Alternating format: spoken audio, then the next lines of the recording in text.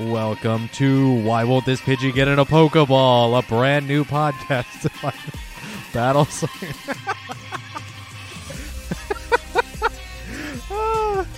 Professionals.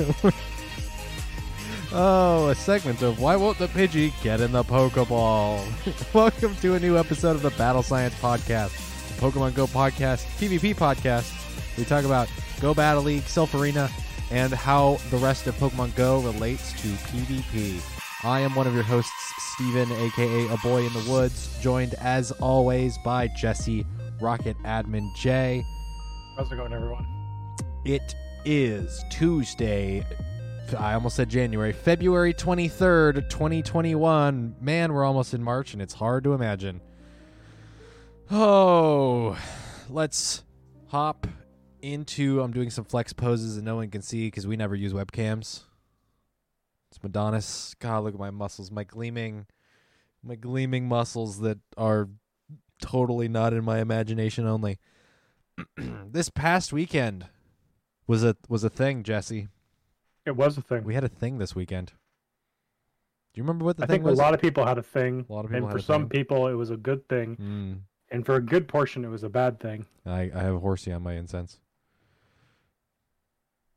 I mean, I almost feel like I should pop an incense now if you're getting such random spawns that aren't just Pikachu. I'm not getting... Oh, by the I've way, gotten- Pikachu Spotlight Hour as of this recording. Yeah, I'm getting like I've gotten 3 or 4 Pikachu over the course of this first half hour. So, I mean, I don't know. Man. Mileage may vary. So this weekend was... I'm gonna stop playing coy here. We had the Kanto Tour, Pokemon Tour Kanto. I can never remember how they phrase it specifically. We had the big old Kanto event. A 12-hour? 12-hour? Was it 12 Yep. hour? 9 to 9. 9 to 9.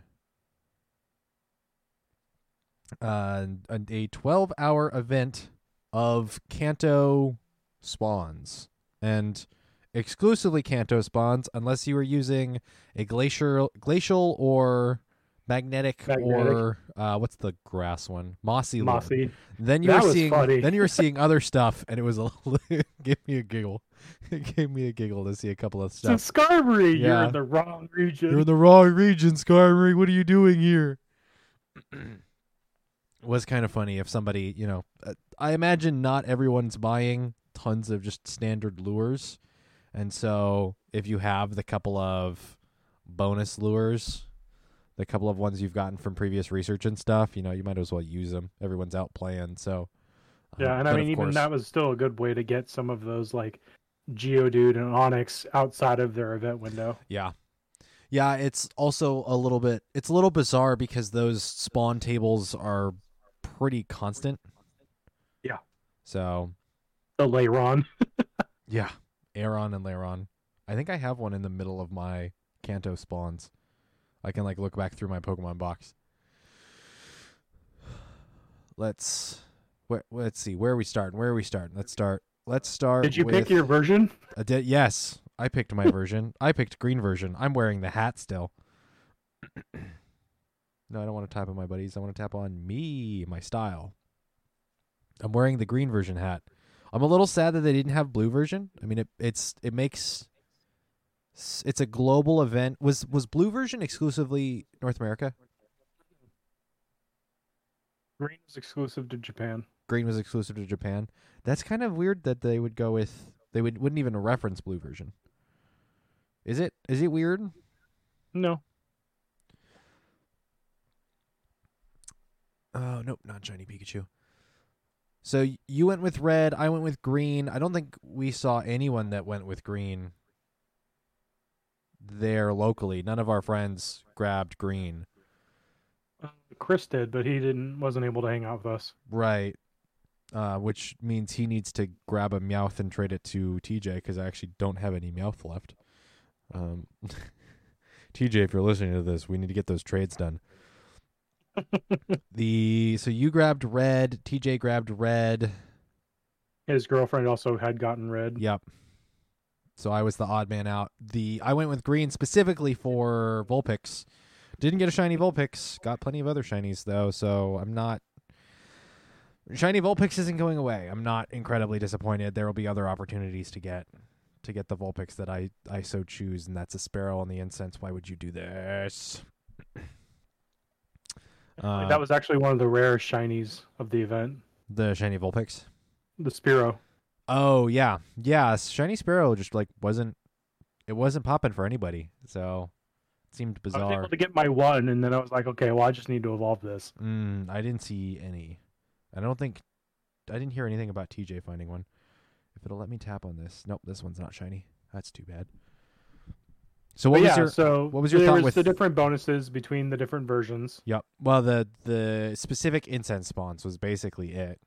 Yeah. And then the couple of pieces of trainer gear that you would get per completion of challenges. So what was your thought on the spawn difference and like your reasoning behind going with red? I went with red because I was gonna. Well, originally I was under the impression that red was going to have incense spawns of Lickitung, and it seems like it did have a good amount, but at the same time they added it to that roster of limited spawns. Something that was outside of the incense. Yeah. I also went with red because I wanted to try and farm up XL candy for certain things like Drowsy, Scyther, and Ponyta. And how did that go for you? I got a lot of Scyther. A lot of Scyther. I now have 136 XL candy for Scyther. Mm-hmm. And that will be one that does Mega here in the future as Mega Scizor. Mm-hmm. So that is something I will have available as an option.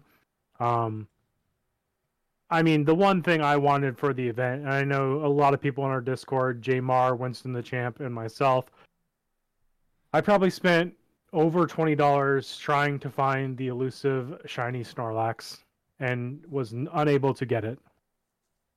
That's $20 after the free passes, both in the remote and regular. Because they gave, what, four remote raid passes? 3 free remote passes, and then I think 5 or 7 free premium passes.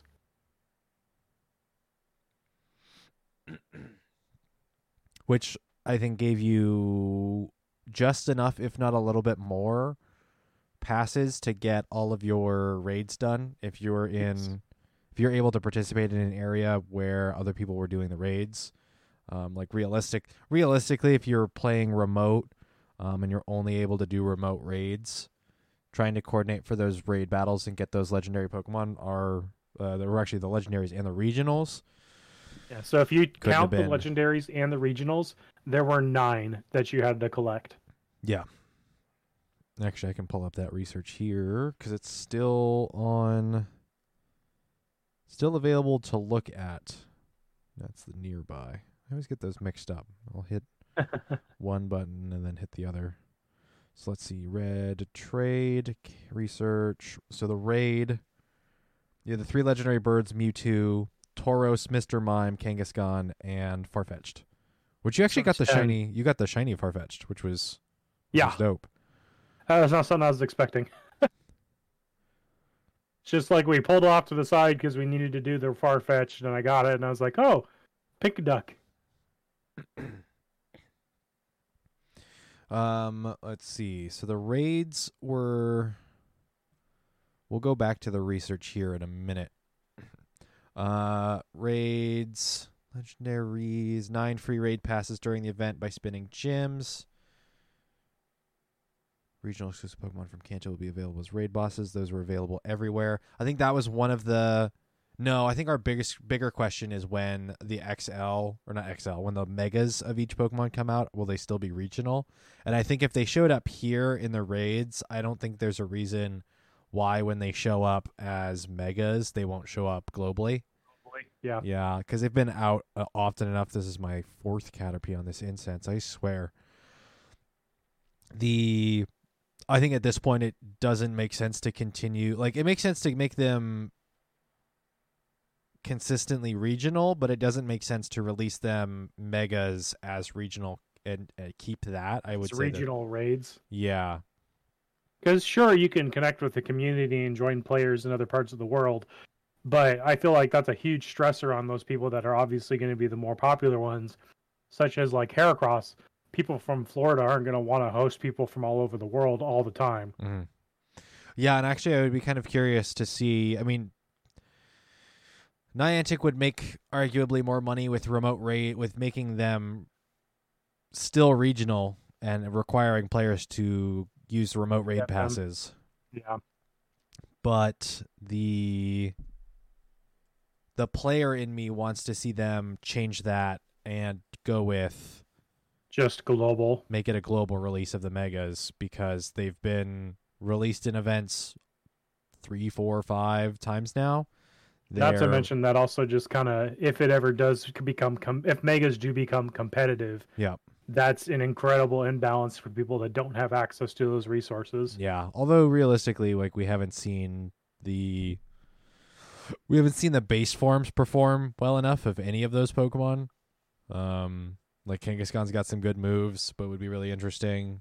Trying to think of the other of those, the Kanto regionals currently. Mr. Mime might be.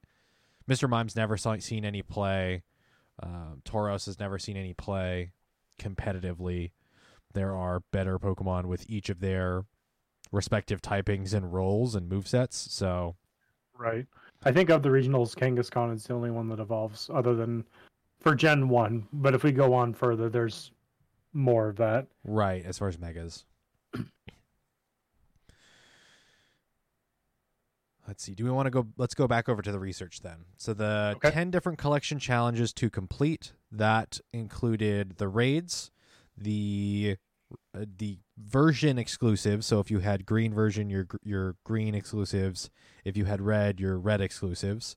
The trades from the other version exclusives, and then each of the 4 different regions in the hour-long blocks. The cities, because one of that were they all cities, or wasn't one of them? One was the Indigo Plateau, right? And then the last one was it National League or? No, that's the Pokemon League. That's what I meant by the Indigo Plateau. Oh, okay. So you had Pallet Town. What was it? Pallet, Cerulean, Pewter. Pallet, Pewter, Cerulean, Fuchsia, and then the Pokemon League. Right. And they were broken up for the most part, into types. So Pewter and Cerulean were more electric, more split amongst themselves. I would say Cerulean was almost exclusively water type. I don't think I saw any other types shown in that region. There was Jigglypuff was the only non-water. Okay. Yeah, I wasn't in that region. I wasn't like super excited for the Pokemon in that hour-long block. It was. Huh? Sorry. What did you say? I was. Oh, you were? What were you looking for? The carp. Oh, that's right, because you needed the Magikarp candy.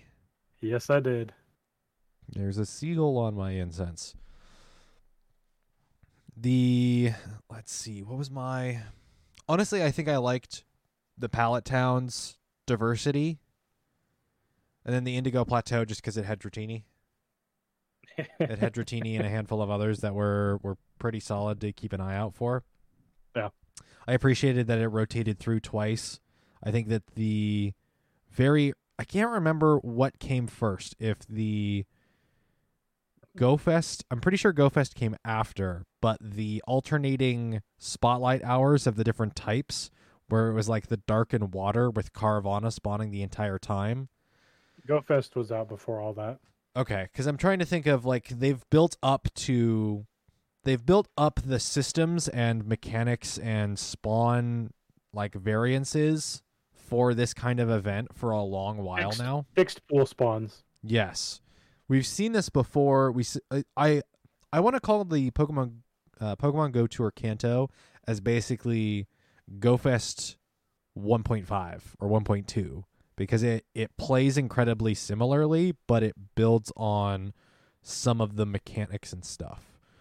So the spawns and such, the way the spawns worked, the the Or spawns kind of like the breaking out. biomes that they've done in the past. Yeah, biomes. I think it works. It worked pretty well. It differentiated and made you go through it. This is as somebody, I think maybe we should have said earlier. We played for basically the entire time frame, so we didn't come in halfway through. Our experience was playing basically the event from start to finish. I had some goals. Jesse had some goals. We tried to catch, particular Pokemon. We looked out for particular spawns. We got the trades done. We wanted to try and just get the. It was more of like just catching and looking for specific stuff. The trainer battles and stuff were around, but they weren't like our main focus was like catching and looking for specific Pokemon.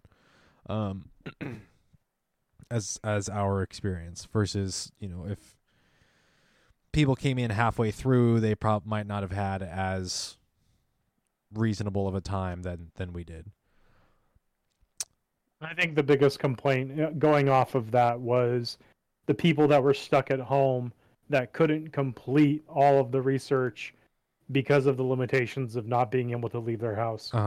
One of the things that I saw that thankfully I haven't seen a problem with personally was the amount of candy they had. They didn't have enough candy to evolve. I want to say specifically it was Victory Bell. Yeah. Blossom into, or Bellsprout into Victory Bell. Oddish into oh no, you're right, Victory Bell, yeah. Which is really, Bellsprout. yeah. Blech. Which was a really interesting problem for me to find out because, thankfully I still had candy. I haven't, evolved or maxed out Victory Bell. So I still have candy. I was able to evolve that particular one. There was one or two Pokemon that I was looking at that had just enough candy to do at least one evolution, if not two. Now, I haven't completed all of my evolutions for the challenge yet, but so far I haven't had any issues with candy. But with something like Bellsprout and a couple of others being version exclusive, there's no real easy way to get additional candy. They put some pieces of research on stops to get additional candy for non-version or for the version exclusives of the version you don't have, but you would have to go out and spin the stops and get those research, which if you're stuck at home, you can't do. Before we move on to that, if anybody from Niantic is listening, or anybody knows anybody that works at Niantic that listens, or anybody listening that knows people, I think a really great add-on in the game, personally, would be on the Pokestop, put some sort of icon telling people what the research is. Because if I'm one of these people that, one of the biggest complaints I heard over the weekend was people that haven't played in 2016, people that are just starting to get into the game, or maybe played a month or two when it first came out and are now coming back. Kind of going off what Steven was saying about not having enough candy to evolve certain Pokemon. So like for me, I only have the one Bellsprout you traded me, and I've been playing since 2016 actively tag, and I have oodles and boodles of Bellsprout candy. But someone that's coming into this event, maybe their first time, might not have that. And if I'm playing red version, outside of those research, I don't have any way to get extra Bellsprout candy unless I want to dump rare candy into it, which even then requires time and money. Mm-hmm. I think maybe underneath the Pokestop description, or maybe under like the advanced description of the stop, put some sort of way to put an icon that shows, like, when you look at your research in your stacks, like your research page, put that little icon. It's a Pokemon encounter. It's an item. It's a Stardust. Put the that reward on the stop. Put the reward on the stop. Yeah. That way you don't have to have space in your research inventory to spin it, to then check your research inventory, to then delete it because it's not something you need. To then, spin another stop. Yeah, I would love to see something like that. Or to be honest, just find a better way to do this. Like, I don't want to say don't require the evolutions, because the goal was to get all 151 Pokemon. And I think that's a cool goal, and I think it's reasonably doable. But I think the problem in this instance was Victory Bell one of the ones where you didn't have to spend. It's one of the trade. With a trade, it reduced its final evolution? No? Okay. So then find a way to reduce the evolution cost. That's another thing, too. I'm surprised they didn't mention that. Yeah, because that's a really difficult thing, and it's the same thing with me. And I have the candy to evolve the Meowth. I don't keep Meowths, so Yeah. I had the one in my inventory, the one shiny that I got here. I had a Persian, and then the one shiny I got from the event after trading you the Meowth. And now I don't have a Meowth for my buddy who's got red version to be able to trade to him. Now, I'm sure there's plenty of people with extra Meowths that we can find and do a trade for so he can complete that challenge. But it's a really interesting problem to be in, of not having enough candy and also not having enough of XYZ Pokemon to do those trades with. Another example would be either Ekans or Paris, things that we might overlook because they're so common to us in our area. Yeah. And so the overall concept of the event is a great concept, and I think it works really. Slap my mic arm here. I think it worked really well, but I think the current problem that we're in, the current situation that we're in, which we've been in for months of years now. It's been a year. No. Well, yeah. We're still in COVID, people are still in lockdown, people are still stuck. This event would be fantastic if it's been announced for months. People have had time to be able to request the day off, to be able to go out and play this game. The problem is there are still people that are stuck, that can't spin stops for additional candy, don't have communities that are willing to do trades with, because while the trades are required, the trade distance has improved, but not everyone has people around them. In some cases, people aren't going to. In some cases, it almost benefits people to have two different devices with two different versions of the game and have multi-account to be able to do those trades, because they can't complete that research without the trades. Someone else to be able to help them. Yeah. I guess the one caveat to all of, if everything of this event works, I think everything of this event is great. It worked out well. It works. The hypothetical, or the in theory, not necessarily in practice, because a lot of people still ran into technical issues. I would refer back to this game is on a global scale with millions of people playing the game, and it rolls out in a live fashion. This isn't something that they can print, publish beforehand, and there's only so much testing you can do before you roll out a big event or launch like this. So they try. I won't say that they do their best, because I actually don't know what their best is. I would say they did a reasonable job here. Still encounter issues. No matter what, I think you're always going to encounter issues. But I think in theory, the theory of this event, the way that the mechanics, the features of this event, the goals of this event were all great. They all had fantastic ideas of, here's the catching. You're going to go through the different regions. You have all of this. We're going to basically inject all of this extra nostalgia from the Generation 1 games. You're going to have the two different versions. You're going to have to trade with your peoples. You're going to go through the different cities. We're going to put in these extra bonuses of, I agree, RPN. We're going to put in these extra bonuses of, I'm trying to think of what they. So we had the bonus in the raids, we had the bonus in the research, and the bonus in the NPC trainers. They put in all of these additional things, these sort of accoutrements to the event of, rather than just having spawns, of all of these other things and these goals into the event. And I think that, in my experience, worked. And I think in a theoretical sense, works well. So here's my question: did you feel overwhelmed? Now that's a great question. And that's something that we can talk about the battles, because, that's right. The one final point I want to put in, I want to put a pin in, sort of, to the different research and stuff. The basic research that gives you the shiny Ditto is completely separate from these challenges. These challenges aren't required for the research for the shiny Ditto, and then to get the Masterwork research for the shiny Mew. So those are two that's separates. Yeah. The completionist in me wants to get 100% and complete everything.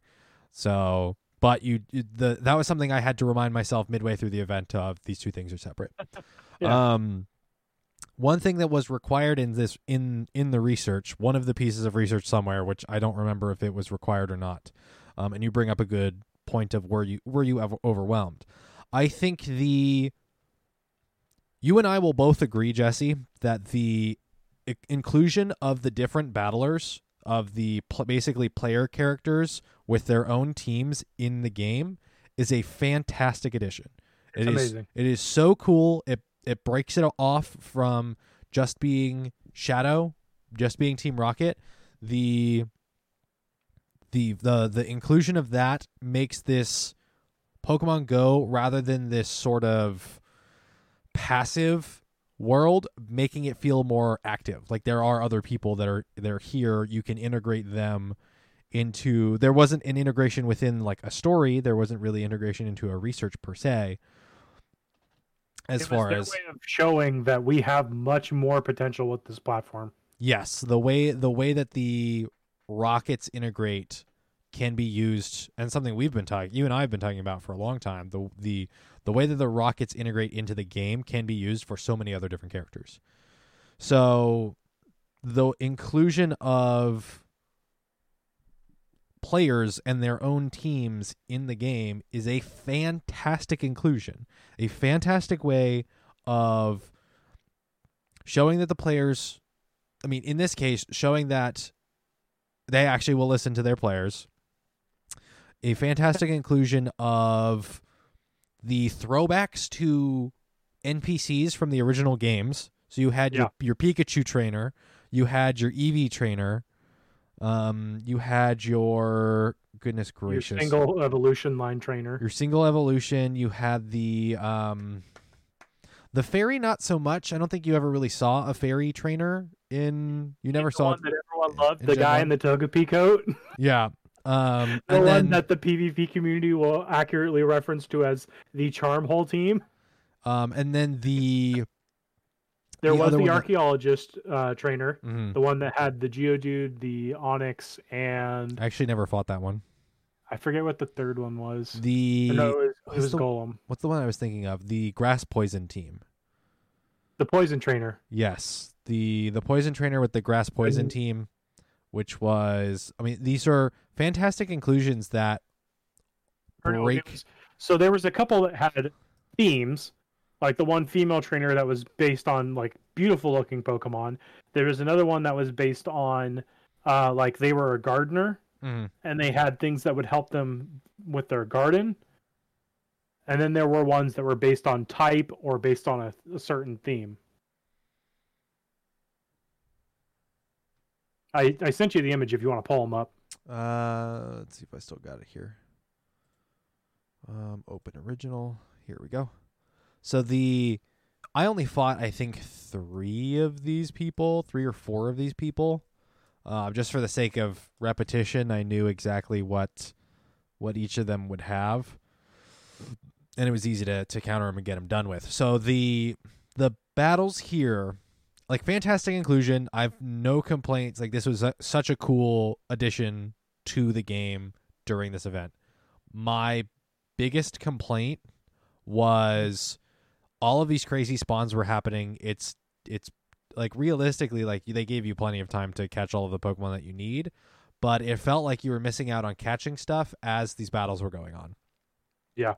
And so that I think is I think the biggest point where I felt like it was getting overwhelming was, I have a piece of research that requires to battle 3 of these trainers before moving on to the next portion of it, which just so happens to require battling 3 more trainers.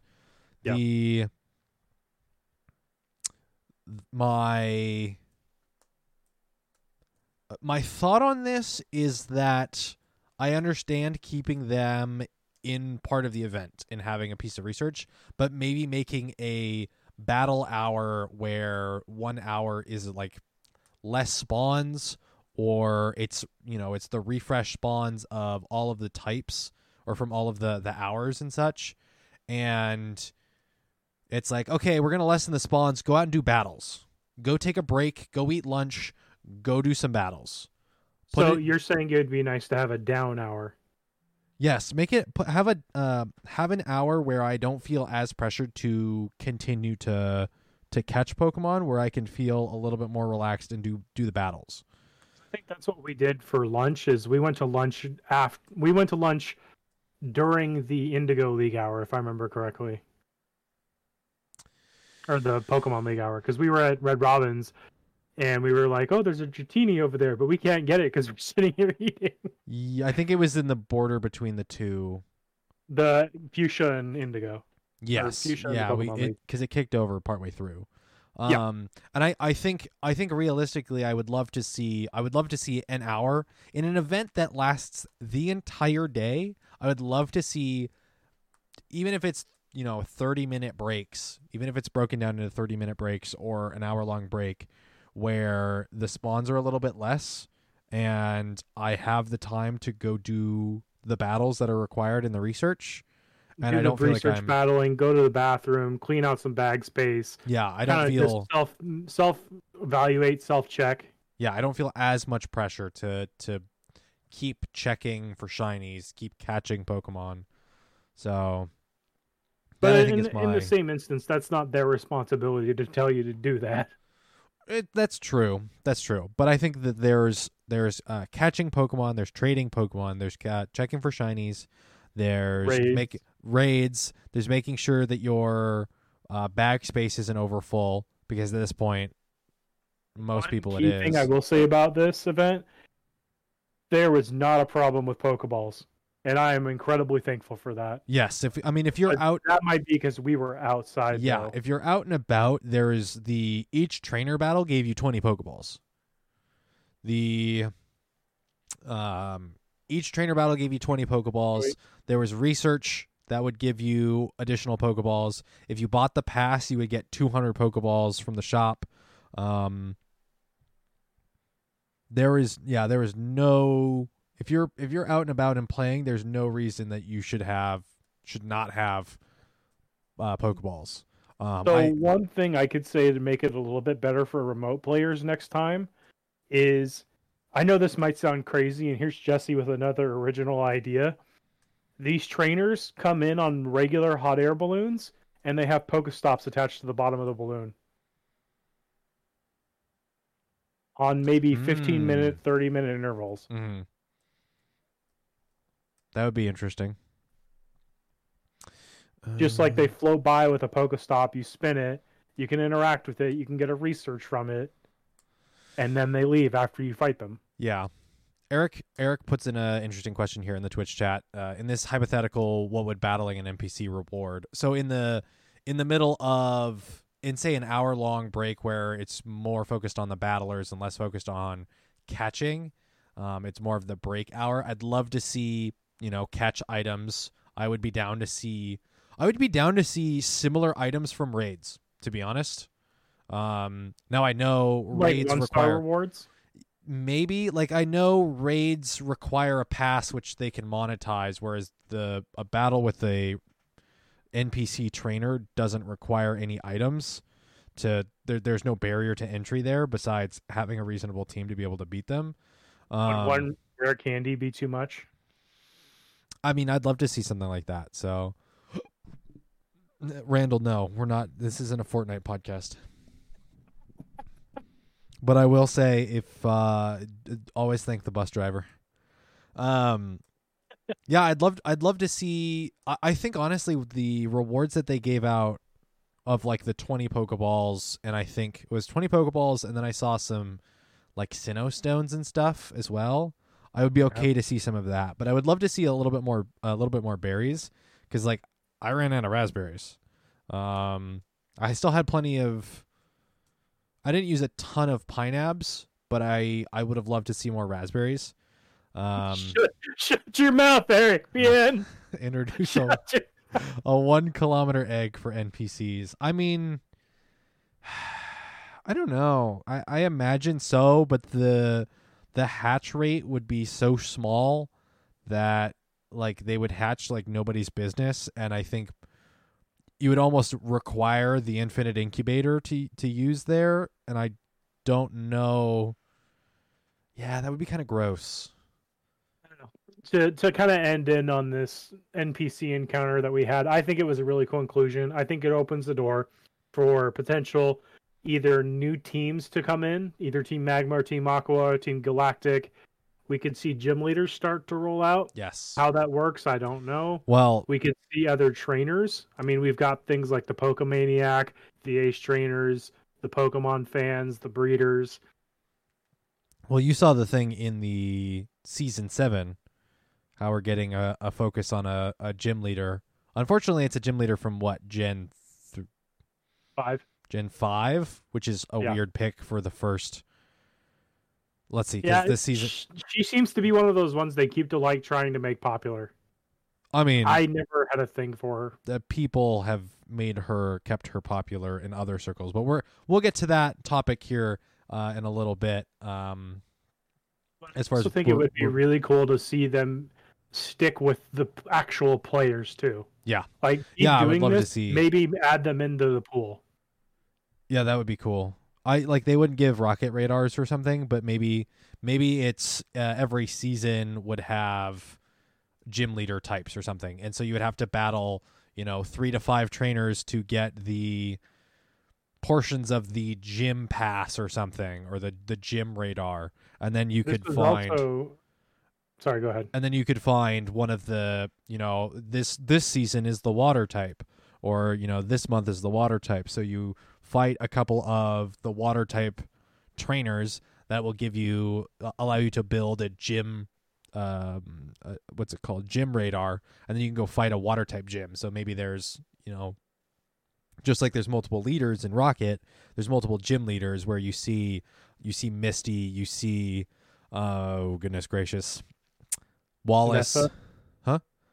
Nessa. Yeah, you could see Nessa, you could see Wallace, you could see a couple of the different water type gym leaders from the main series games show up in Pokemon Go.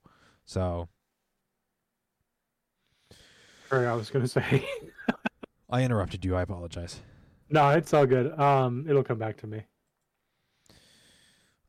So we've got the research. We've talked about raids. Did we talk? What did you think about the raids? I think they worked once. I mean, the way that the research broke down, it required. We kind of burst through the raid requirements before a lot of the raid requirements in the research got to, on my end. I still had to do more raids at the end, near the end of the event, because we had gotten through all of our raids, but I hadn't got to the point in the research where it required 3 raids. So I had to do more raids, which I'm not against doing more raids. I have the passes for them. It's just a matter of I'd love to get all of this done at once. So, or I'd love for this to have been, what's the phrase Would it called? have been nice for it to have been retroactive? So Yes. if you had done the raid, it would have already counted? Yes, or not? Is it retroactive or proactive? I'm not sure what the phrase, which particular phrase it is, but I would have loved to have seen, hey, it's for this event. You've done 6 raids already. Your 3 raid requirement is complete at this point. So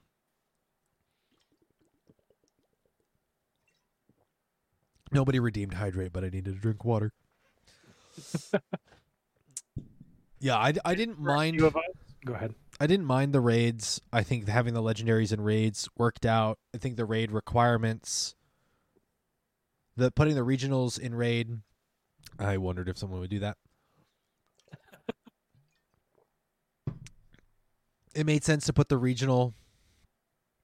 It made sense to put the regionals in raids rather than having them spawn in the wild. That way, there's still sort of a barrier to entry, and the sheer amount of Mr. Mime candy that you could get for you can't grind out a bunch of Mr. Mime candy for Galarian Mr. Mime, right? Or do they share the same kind of same candy? Yeah. Okay. Because I was pretty sure for Zigzagoon and Farfetch they did, but I wasn't 100% sure. It made sense to put them in raids. It made sense to put the legendaries in raids. Thankfully, none of those raids were incredibly difficult. So if you had 3, 4, 5 people, they were completely doable. So I didn't have, and the sheer amount of raid passes they gave as somebody that was, out and about, I think that it made sense to. I think it worked out. I think that worked out. Yeah, I think the raids were handled pretty well. They, dang it, Randall. They were able to make it so that they weren't incredibly difficult. Like Mewtwo recently had, prior to this event, Mewtwo was considered a tier 6 boss, not just a tier 5. What tier 6 means is that it was more difficult than your average tier 5 raid. But due to people in other parts of the world were able to find out battle before us and tell us it's a lot easier than what it used to be. But yeah, what Randall's saying, I think the raids overall were just easier as well. Because I know we had a couple of people that we tried to get on the legendary raids with us, but they were unable to make it. And in the last hour of the night, they're like, we need help, we need help.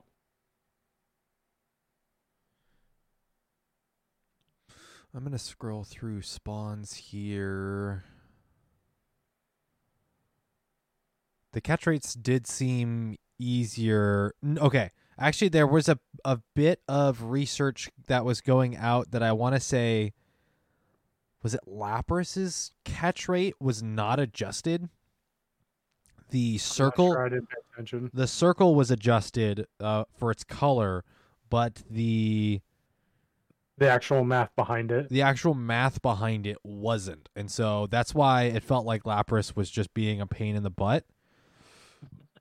It was because I can't count how many times we had to stop and try to actually focus on catching it because it just wouldn't stay in the ball. Yeah.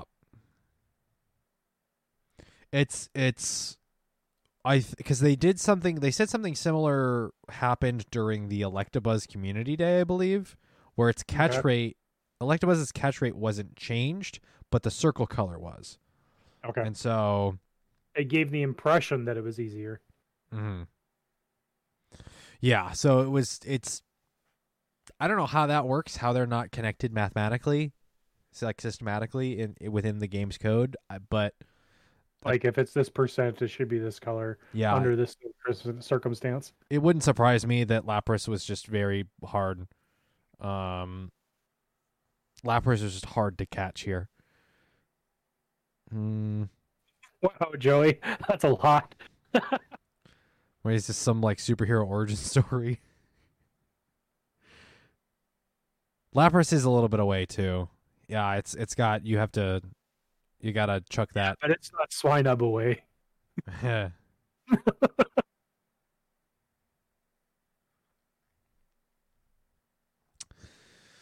trying to think of what was really. There was a number of complaints on the amount of. I mean, XL Candy just needs a rework anyway, but the people were really betting on getting a bunch of Lickitung spawns and getting a bunch of XL Lickitung candy, and it just didn't end up happening. And that's, I think, just a flaw of XL candies in general. Just not. I think it's intentional. If you look at all the things that people wanted XL candy for during this event, none of those were common spawns. XL Chansey candy, they were around, sure. XL Lickitung, Lapras, Snorlax, where? Raids. Behind paywalls. Behind a paywall, yep. Yeah, anything that people wanted XL candy for that wasn't already a community day weren't really easy to come by. Mm-hmm. And I believe that's by design. Yeah, I think they know. They have the enough same intelligence. Reason why they removed Meditite, they removed Trubbish, not necessarily Trubbish, but Meditite and other things like Meryl are no longer nesting. It's because they don't want people to scoop up XL candy. Yeah, scoop up XL candy and completely and totally grind it out.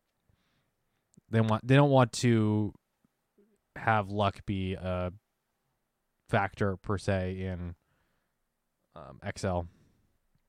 Yeah, not intended for the XL grind. That's a great way to put it, Jamar. This event was not intended for the XL grind. And honestly, I don't know. Everyone, I think, bought those. That's why I bought red version. I was under the premise that it was.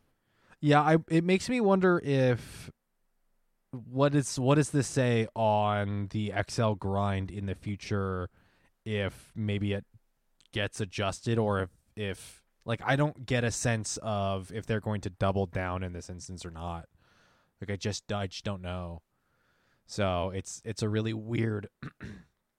I as a self-professed casual player don't intend on.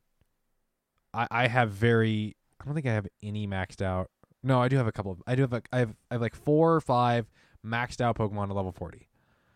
I don't anticipate getting a Pokemon to level 50 for a long time with looking at the way XL candies are going out and my playstyle. I just don't see that happening. And so I imagine, like, as a casual player, like, that's not my goal. And looking at the way that Niantic has done this, so far, how long has XL Candy been out for? Like 2 months? Month and a half? I want to say 3. So 3 months. We saw a change in the way that Mega Energy was adjusted within 2 weeks. So there's a chance we don't see. I think at this point, there's a chance we don't see XL at all. Or XL, we don't see XLs changed at all. The way that the candies are done or anything. I don't think we see a change there. I think this event kind of shows, in some cases, they want to avoid putting out. They don't want to make it easy. I think they want to make that an additional grind. So, buddy walking. Yeah, Randall makes a good comment, and a lot of the community's upset. And we'll get to that when we get here into the next season. Is that what's our? Let's see. Final thoughts on Kanto, the Pokemon Go Tour Kanto event. Thank you, Junichi Masuda, for the beautiful music. It incredibly made the day for me. It is probably one of the biggest contributing factors. If you have not listened to the music for each individual hour, do yourself a favor, go to YouTube, find a way to find it, Pokemon Go Tour, enter the city name, and listen to the music. It was beautifully done. Thank you. It brought back so many fond memories. Steven won't play it, so I'm telling you to go to YouTube and check it out for yourself. Well, because Twitch isn't going to like it, and then I have to remove the VODs. I actually have to make sure. I haven't checked recently if we have any VODs with copyrighted stuff. If I have to remove anything, so it is mainline nostalgia, but it was really well done. Like, it's like I started listening to it, and I was like, "Is this just the original music?" And then if you listen for more than 30 seconds, there's a little bit of a change to it. I'm personally one of those people that I could spend and I have spent the last 2 days at work just listening to all 6 of those songs on repeat. And my boss walks by and he's like, "Are you playing the game?" And I was like, "No, this is from the music from the event." And I showed it to him. He's like, "Oh, that's kind of cool." But I kind of was playing the game. So beyond the music, what's your final thoughts on? I think the event was great. I think people need to read more. I think if you really have issues, you need to try and troubleshoot them yourself. Like, for people that were having issues with the ticket, we had a guy approach us, some random person, an older gentleman, who didn't purchase his ticket before the event, had the issues. We did some troubleshooting. He was able to restart the app. He wanted to pick green version, but was forced to pick red. For some weird reason, the game auto-picked red for him, but he ended up getting it to work. I think there was problems from both ends. I think Niantic... I know a couple of people were able to get out the survey to give feedback on the event. Mm-hmm. I was not one of them, which is unfortunate. I would love to give both sides of my opinion. The TLDR of my opinion of this event is I'm someone that played from the main series games. I love this event. I saw the issues. I saw the issues that the people from Asia Pacific encountered the day before. We saw all the lag in the game and all the delays. I am sorry that you guys are forever our guinea pigs.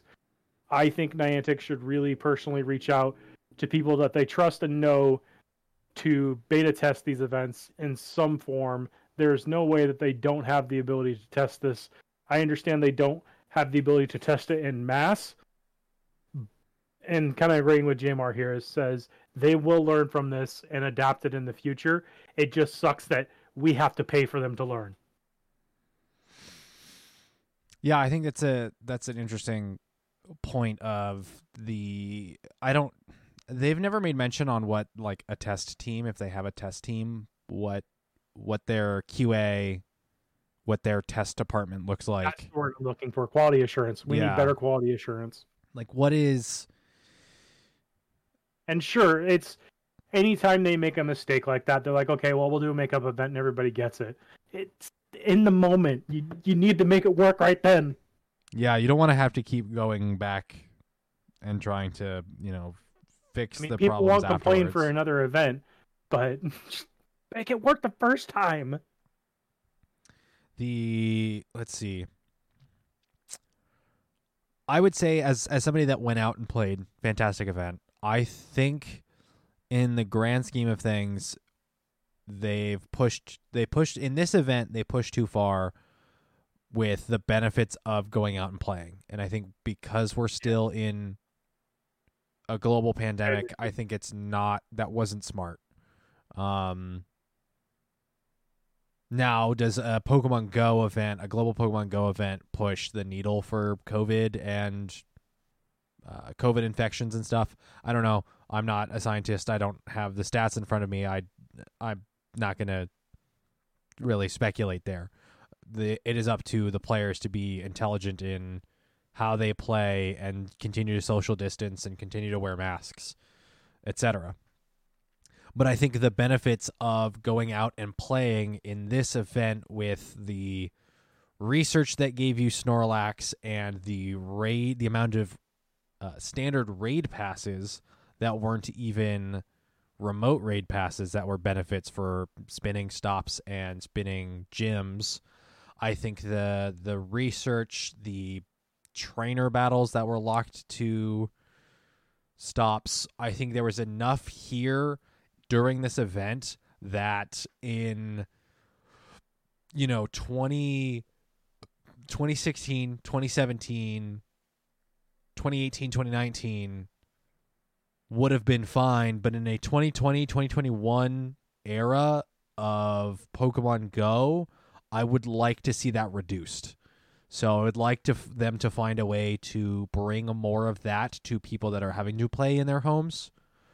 I would love to see some of the requirements reduced as well. The way that the evolutions were required is a cool feature, and I totally understand.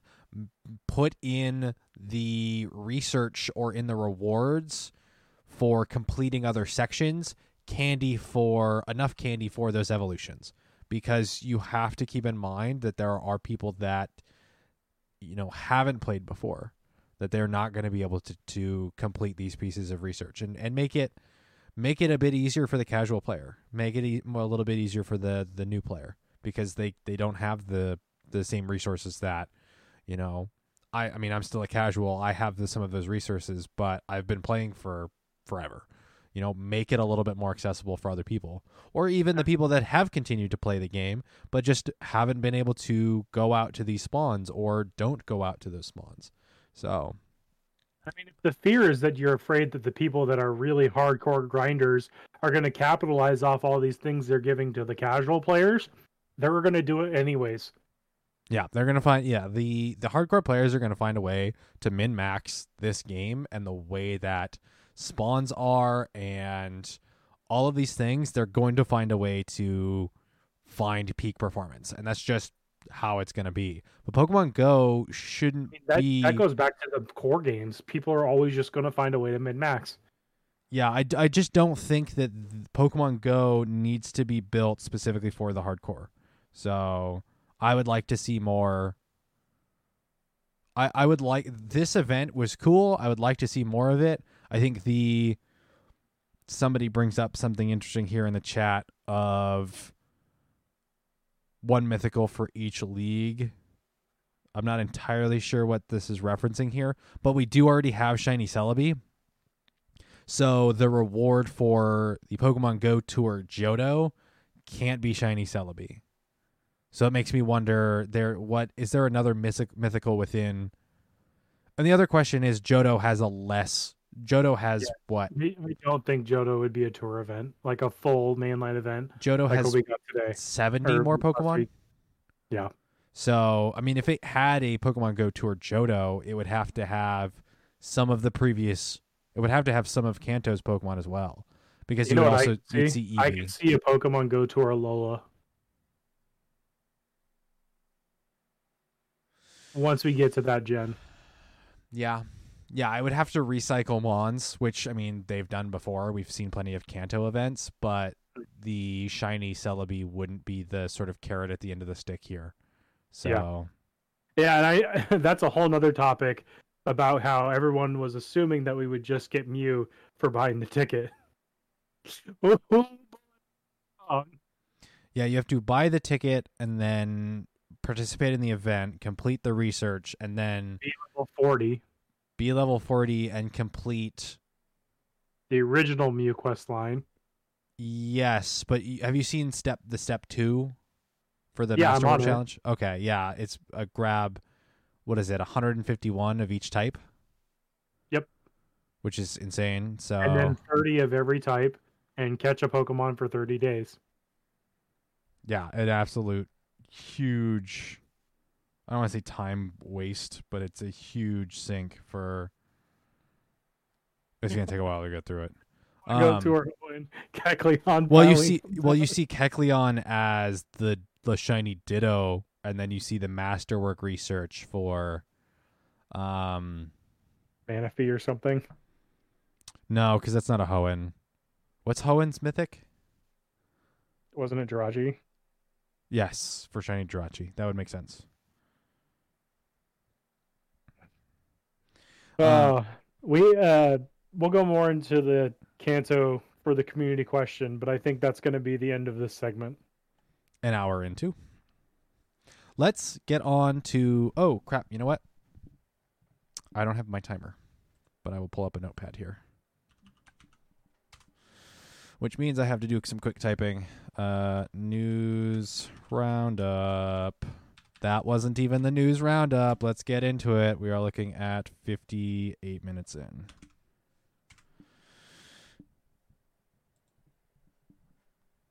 Jesse, you ready to get into the news roundup? I am. All right, I'm going to hit the button. Giddy up now. This is the news roundup.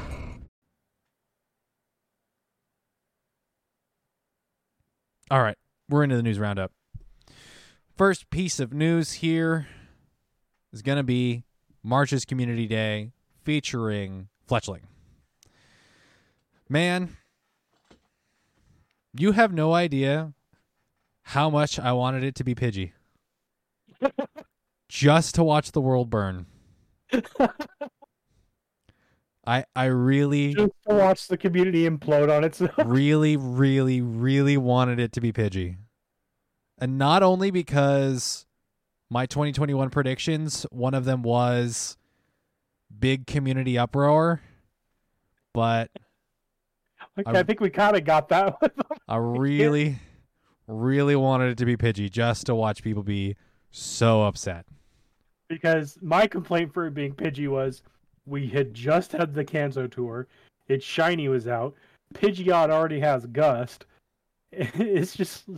Give it something else. Come on, you can. They can do it. There's Pokemon with a triple legacy. You can't tell me that Pidgey can't have a triple legacy too. Yeah, I really wanted it to be Pidgey. We've got Fletchling, though. This is help me out here, Jesse. It's a Gen 6 Pokemon, correct? Mm-hmm. So we've got its Mega is already out too. Yeah, Pidgey. They're all signs pointed to not Pidgey. So they could have. March 6th. That was spicy. 11 to 5 p.m. Fletchling, the tiny Robin Pokemon, will be featured. It will be appearing more frequently in the wild. Why am I even reading this? It's the same Community Day format as always. We've seen this before. Stay tuned 3 for times when catch tickets. XP. That's interesting. 3 times which? Catch XP. I mean, people still need XP to get to 1 to level 40 and 2 to get to. There's a XP requirement for levels 41 and up, so that doesn't surprise me. Let's see. So, evolve Fletchinder. I didn't even know that was the name of it. The evolved form of Fletchling during the event for up to 2 hours to get a Talonflame that knows Incinerate. So this is, I've pulled up PvPoke here on the video, and we are looking at Talonflame with Fire Spin.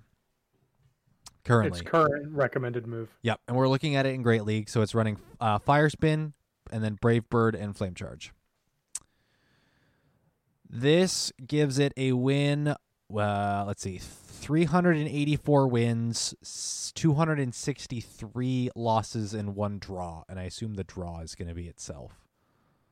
So the question becomes, if we go to custom and we add Incinerate, does this make it any good? And this is just a quick PvPoke rankings here in their battle format. So we move up to a 473 wins, 175 losses, and 0 draws. And I imagine that's because the Incinerate just becomes stupid strong with Flame Charge. Incinerate Talonflame beats out Firespin Talonflame, I imagine. Let's see. So worst to best, worst matchups here. You're looking at all of the rock that are possibly relevant. Aerodactyls here, T-Tar Shadow, Amistar, Ammonite, which hard counter the flying and fire. You've got your waters. Waters are relevant. These are all here. I want to try and find close to the ties.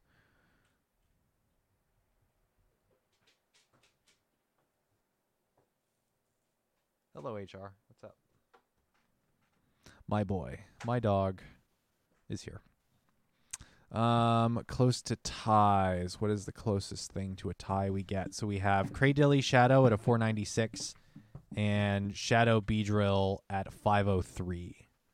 So things that it should be, but they have potential counters to it. Yes. Beedrill having Drill Run and Cradilly being a rock grass having Stone Edge. Yeah.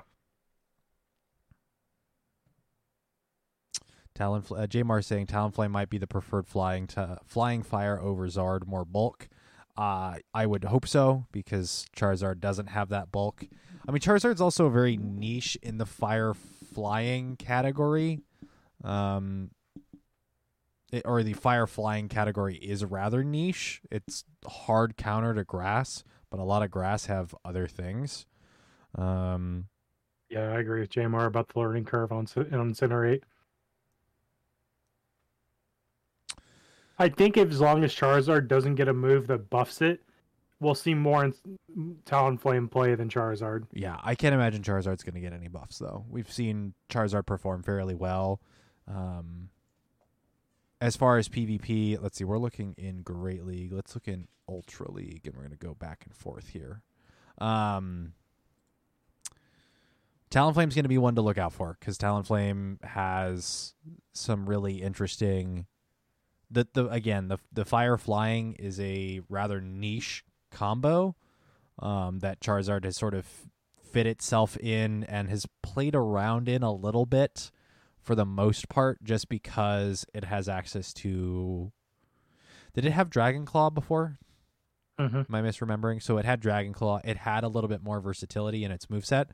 So how's it going, Jiggly? It didn't play...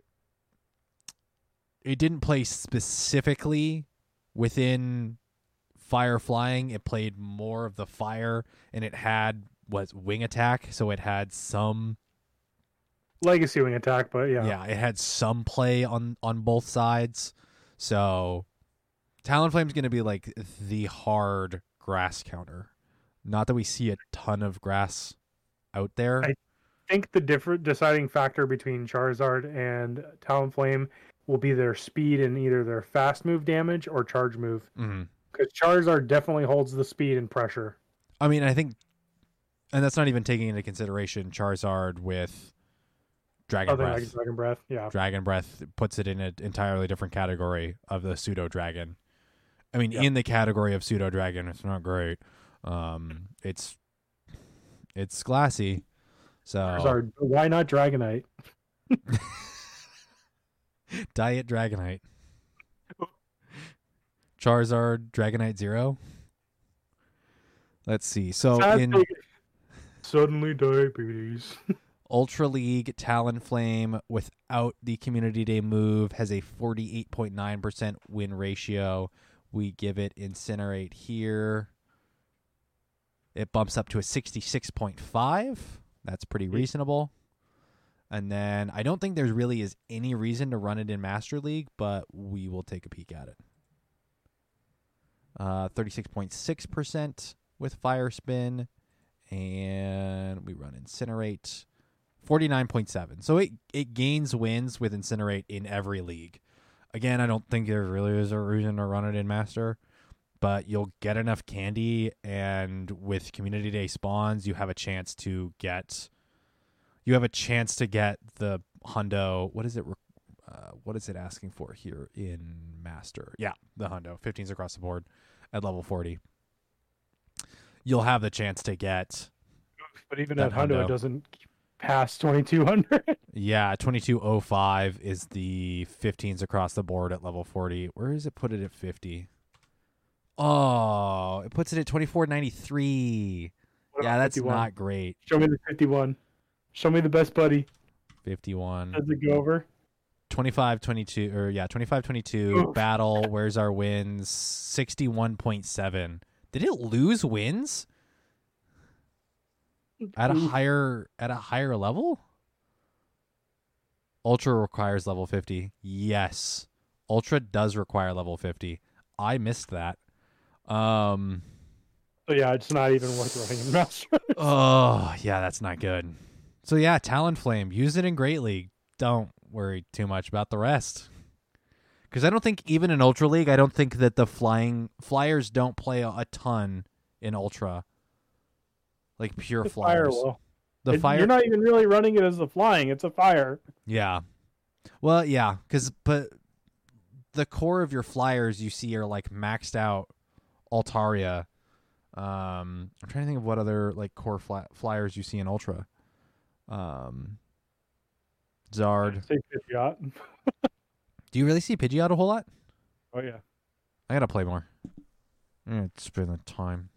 Skarmory's another one. Yeah.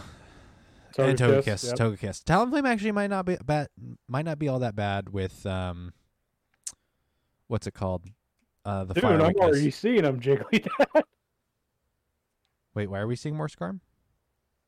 because Ultra League Skarm maxed out. Oh, okay. Because people are spending the resources. Yeah, I mean, we had that nest for almost 2 weeks out here in town. I went every day after work and scooped up about 12. So it turns out, lab. breaking news. Turns out I was the only one. Oh, this was posted 22 hours ago? Why didn't I see this earlier? Thanks, r/the Sylph Road. It's the headline. Incense will spawn normal Mons, not Pikachu. This was served to me 17 minutes ago, though. So, thanks. Thanks, Reddit, for sending me a push notification on this article that I should have known beforehand. Oh, well. Gamer makes a good point. XL Skarm and XL Galvantula will die to XL Talonflame. Yes. Yes. You got to get there, though. You guys, I mean, it's going to be some candy. It's going to be some candy. It's going to be some XL candy. So, fingers crossed you can get sunny weather or, windy weather? Yep. So, I mean, in my case, I kind of hope not because I want more for Great League, and I'm kind of tired of the last couple of community days being boosted. So, Let me check something here. what are you looking at, an advanced weather forecast? Mm-mm. You looking at the crystal My ball? thing is flying and normal. You're looking for anything else that's flying in normal? No, for Community Day, weather boosted will be partly cloudy or windy. Not Sunny? No, it's a flying normal type. Oh, that's right. That's right. It doesn't become flying until it's what, second form? Okay. So You mean partly fire. Flying and Right. fire. So you're saying, what was it, partly cloudy and Windy. windy? Partly cloudy will probably happen. Wow, I'm really sad now.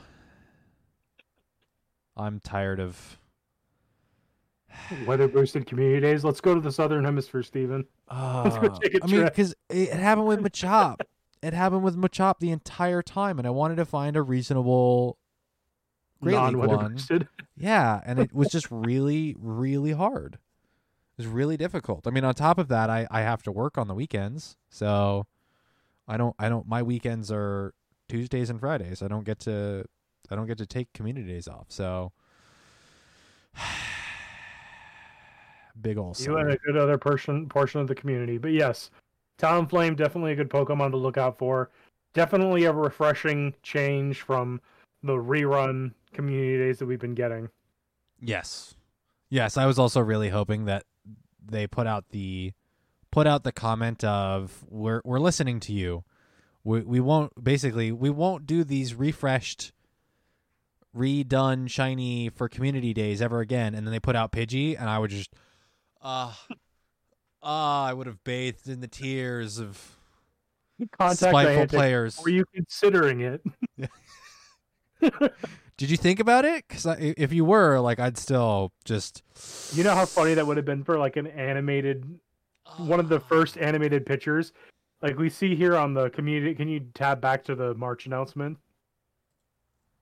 How funny would it have been if where Fletchling is sitting there on the tree, there was a Pidgey, and then it flew away to reveal Fletchling.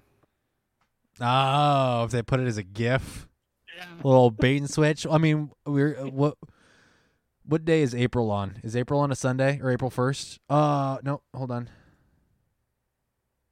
No, April 1st is on a Thursday. We can't have a April Fool's community day. Oh, dang it. Gosh, diddly darn dang it. What do you think What do you Feather think Days? Feather Days is for? The next Pidgey community day. Oh, yes. Defense debuff, Yes. acid spray damage. I'll take it. I would take it. All right. Article number 2 from the News Roundup. The season of Legends starts soon. Trainers, during the season of Celebration, we got to explore and celebrate regions of the Pokemon world, all leading up to Pokemon Go Tour Kanto. Now we are excited to announce the next season, the Season of Legends. From legendary Pokemon to legendary trainers, this season will celebrate legends in Pokemon Go. The Season of Legends will run from Monday, March 1st at 8 a.m. to Tuesday, June 1st at 10 a.m. local time. Read on for an overview of what you can expect during the season and look out for a detailed blog once the season starts. Yes, these are... I mean, I would love to see plushes of all of these. These are hilarious looking. But this is adorable. You can't see my mouse cursor. I'm hovering over Landorus here. These are just so bizarre design wise. The mustaches are real weird. I don't know. Very, very Japanese-esque. Yeah. Let's see. So more Pokemon will make their Pokemon Go debut in Legendary Raids and Mega Raids. This season will start with some Legendary Pokemon making their Pokemon Go debut. Therian Formie, Tornadus, Therian Formie, Thundurus, and Therian Formie, Landorus. There's an E at the end. It's not just form, it's formage. Stay tuned for more details. There might be some other legendary faces making their Pokemon Go debut appearing later in the season 2. Starting March 1st, different Mega Evolved Pokemon will be appearing in Mega Raids, and other Mega Evolved Pokemon will be making their Pokemon Go debut over the course of the season. Keep an ear out for more details soon, trainers. Wait, keep an ear out? Hold up. Am I reading too far into this? Is there supposed to be some sound Pokemon that we're keeping an ear out for? We still have yet to get Meloetta. Ooh, that might be it. Jiggly Dad. Scientist Form E appears on the streets. Uh, Oh, that's true. Audino? Oh, as far as a mega? Yep. That would make sense. The one that immediately came to mind, I was like, that doesn't make any sense at all, would be Xploud. But Xploud doesn't have a mega to my knowledge, so there's no reason for it. Yeet. Can I yeet the Pokeball? Thank you. Different Pokemon will be appearing in the wild. As the seasons change, different kinds of Pokemon will be appearing in different habitats in the wild. I almost read that as world. For example, you might find Mantine or Frillish appearing near water, or maybe you'll happen upon a Voltorb or Glameow while in the city. If you happen to be traversing near grassy and forest areas, you might find a Hoppip floating peacefully in the air. These So all I heard from that last sentence is we're going to be drowning in Hoppip out here. Probably. These and many more Pokemon will be appearing more often in the wild, so keep a lookout and stay tuned for more details. Hemisphere exclusive Pokemon. All right, I got some problems with this, but we're going to get into we'll read this first. During the season, the kinds of Pokemon that appear more often in the wild exclusively in either the northern or southern hemisphere will be greatly expanded from last season. In the northern hemisphere, you'll be able to encounter Pokemon like Tangela, Combee, Krogunk, Ducklet, and more in the wild. First partner Pokemon originally discovered in the Sinnoh region, Turtwig, Chimchar, and Piplup, will also be appearing in the wild alongside Spring Form Deerling. This one doesn't have an E. This is Spring Form, not Formy, Spring Form Deerling. If you are extremely lucky, you might even encounter Pokemon such as Scyther, Dratini, or Cottonee in the wild. Neat. I would love to see more Cottonee, particularly One thing I would like to point out before you move too far on. Show of hands, who caught a winter Deerling? I don't think I did. They were incredibly uncommon. I think I saw one on the nearby, but I think it was at work. It was like nearby the Starbucks, and I could not get it. So that was one of the few that I went over the season, and we even talked about it. We're like, what happened to the seasons thing? Where did that go? And now they're bringing it back. In the southern hemisphere, Pokemon like Mankey, Yama, Buizel, Woobat, and many more will be appearing in the wild, alongside first partner Pokemon originally discovered in the Unova region, Snivy, Tepig, and Oshawott. If you're extremely lucky, you might encounter a Pineco, Bagon, or Ferroseed. Keep your eyes out for Autumn Form Deerling 2. So, my sort of question mark here is, and I can understand that it's part of the seasons, the Pineco, Bagon, and Ferroseed. Pineco and Bagon are very relevant in metas, and they are boosted. Are they exclusive spawns for the Southern Hemisphere for an entire 6 months? Like, how does this work? I'm confused, or I'm worried. It's kind of like what Jiggly Dad is saying here. The seasons feature. We take a lot of stuff out of the spawn pool all at the same time. Yeah. I mean, I'm not. I would like to see a refresh in spawns. Yeah. Salamence is not useful in metas. Ignore Salamence. Pineco and Ferroseed are two that their evolutions of Fortress and Ferrothorn are two relevant mons that are more uncommon. Things that I've never built anything because I've never gotten anything at all reasonable for competitive leagues. So it hurts me to see that they are Southern Hemisphere and potentially exclusive for the next 6 months. So, I mean, I that's my biggest thing of like, okay, you're pulling them from spawn tables for an entire region for 6 months, unless maybe they show up in events, and fingers crossed they do, but I don't know. Would like to see a change to the spawn pools to the lures as well. Because if I could drop a mossy lure and find those still, even at a slim chance, that's better than nothing. Yeah, I would love to see some of that stuff too. Honestly, the lure spawns need a refresh because we've had them since the lure spawns have been the same spawn tables since release. What, 3 years ago? Yeah.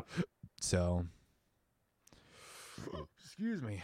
Different Pokemon will be hatching from eggs. I would say nobody cares here. God. Eggs, why?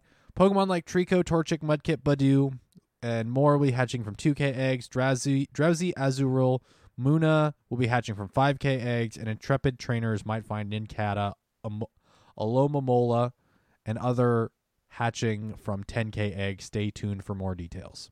Did you hear that, chat? New Feebas in the 10Ks.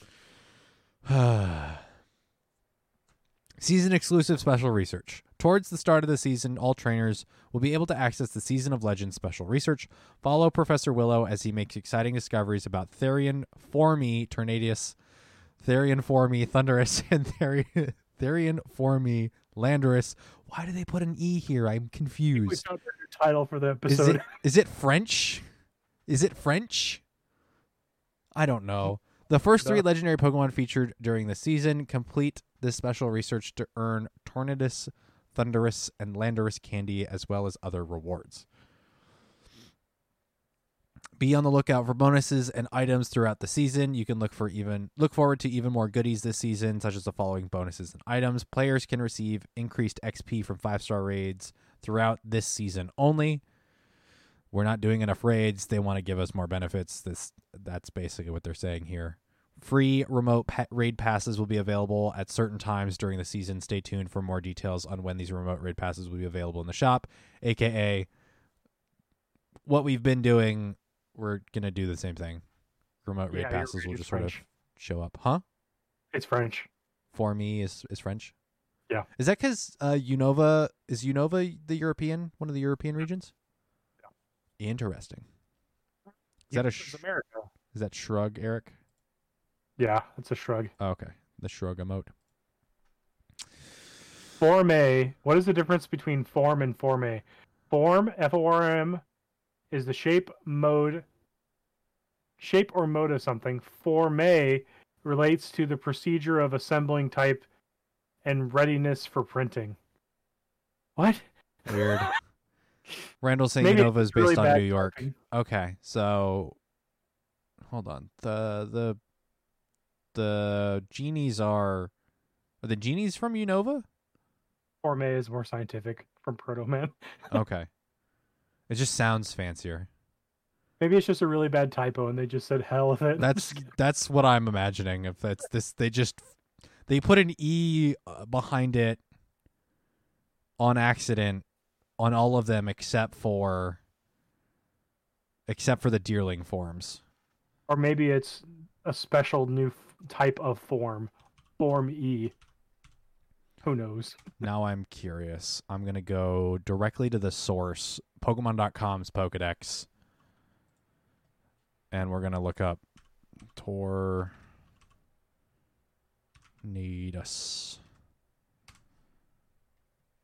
Click on it. This is what we're here for, chat. This is battle science. Nope, they call it Incarnate Formi and Therian Formi, so it's not a typo. This is official information from Pokemon's website. Okay. Abilities Prankster, aka we put an E after some things when you don't expect it. Oh. All right, well, Season of Legends. Currently we're in this, what are we on, the Season of Celebration? So yep. Season of Legends starts next week. I'm curious, not like really hyped. I don't know. I'm curious to see how it is. Did you read the part about the bonuses? Yes. Increased XP from 5-star raids, aka we're not doing enough 5-star raids, so here's another incentive to do 5-star raids. And free remote raid passes will be available at certain times during the season, aka we've been doing it, but we're making it official now. So that's what I'm seeing. All right, so the next biggest thing, because with a new season comes a new season of Go Battle League. Go Battle League Season 7 begins Monday, March 1st, 2021 at 1 p.m. PST, GMT -8. Greenwich Mean Time. Man, that's got to be hard if you're running on... That's so confusing, Greenwich Mean Time to me. Trainers, is there a more apt time for Season 7 of the Go Battle League to begin than with the Season of Legends? we're excited to share how this Go Battle League season will be the most legendary one yet. I want to read this in like the most sarcastic tone. Monotone. Think monotone. No, actually, no. Here, hold on. Yes, quite. Is there a more apt time for Season 7 of the Go Battle League to begin than with this season of Legends? We are excited to share... I can't but like French butler. We're excited to share how this Go Battle League season will be the most legendary one yet. As we continue to work on bringing interesting and competitive experiences to the Go Battle League, you can look forward to new cups that upend team expectations in familiar leagues and a surprise sometime between Monday, March 29th to Monday, April 5th. You can look for a surprise at that point in time, I imagine. It sounds like a surprise meta or something. Surprise, Baby Cup 2.0. No! Surprise, Kecleon is a battle reward. I mean, that might actually get some people to do GBL. That would definitely get some people to do GBL. Season 6 rewards, Season 7 timeline, and what to expect when Season 7 begins on Monday, March 1st. Your end-of-season rewards for Season 6 will be available on the battle screen, including an Elite Fast TM. If you reached rank 19 or higher, your rating will be reset. Stay tuned. We'll update you if anything changes. The Great League will run from Monday, March 1st to Monday, March 15th. Ultra League and its Premier Cup will run from Monday, March 15th to Monday, March 29th. I believe these are in 2-week segments, so I'm reading a bunch of dates that, unless you're looking at a calendar, probably won't mean a whole lot to you. So either break out... Great Ultra Master repeat. Yep. The Great League in a new cup called Great League Remix will run from Monday, April 12th to Monday, April 26th. See cup sections below for more details. Hold on one second. Hold on.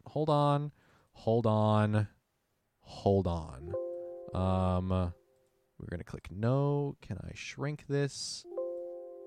No, I can't. I'm sorry. No. Shoot. I remember doing this before and it being way too loud. I'm sorry. Jesse, are you ready for this? I guess. Okay. Let me pull up. Hold on. Where's my... Jesse, are you ready for Great League Remix? Do you hear it? Jesse, you there? Did I make him rage quit? Did you hear it? Yes, that's why Okay. I left. Oh, I didn't hear your laugh. No, I said I left. Oh, you laughed. Okay. Jiggly Dad wants another one. Are you ready for some Great League Remix? Woo! I need applause. Woo! Yeah!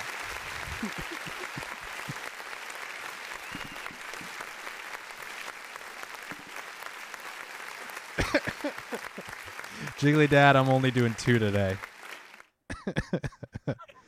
That is literally from a DJ software, though. That's from Virtual DJ. So it took me a minute to pop it open here. Let's see. Great League Remix. Okay, I haven't read anything at all on Great League Remix, so I'm very curious to see what that's going to be like. Ultra and its Premier Cup will run from April 26th to May 10th. Master League Classic, and the Retro Cup will run from Monday, May 10th to Monday, May 17th. Only Pokemon that haven't been powered up with XL Candy are allowed in Master League Classic. See the cup section below for more details. Master League Premier. Yeah, so people are saying no Master League Premier. So Master League Classic, no XLs, but legendaries, which is nice. Ranked play will end on Monday, May 24th. Unranked Kanto Cup will run from Monday, May 24th to Monday, May 31st. See the cup section below for more details.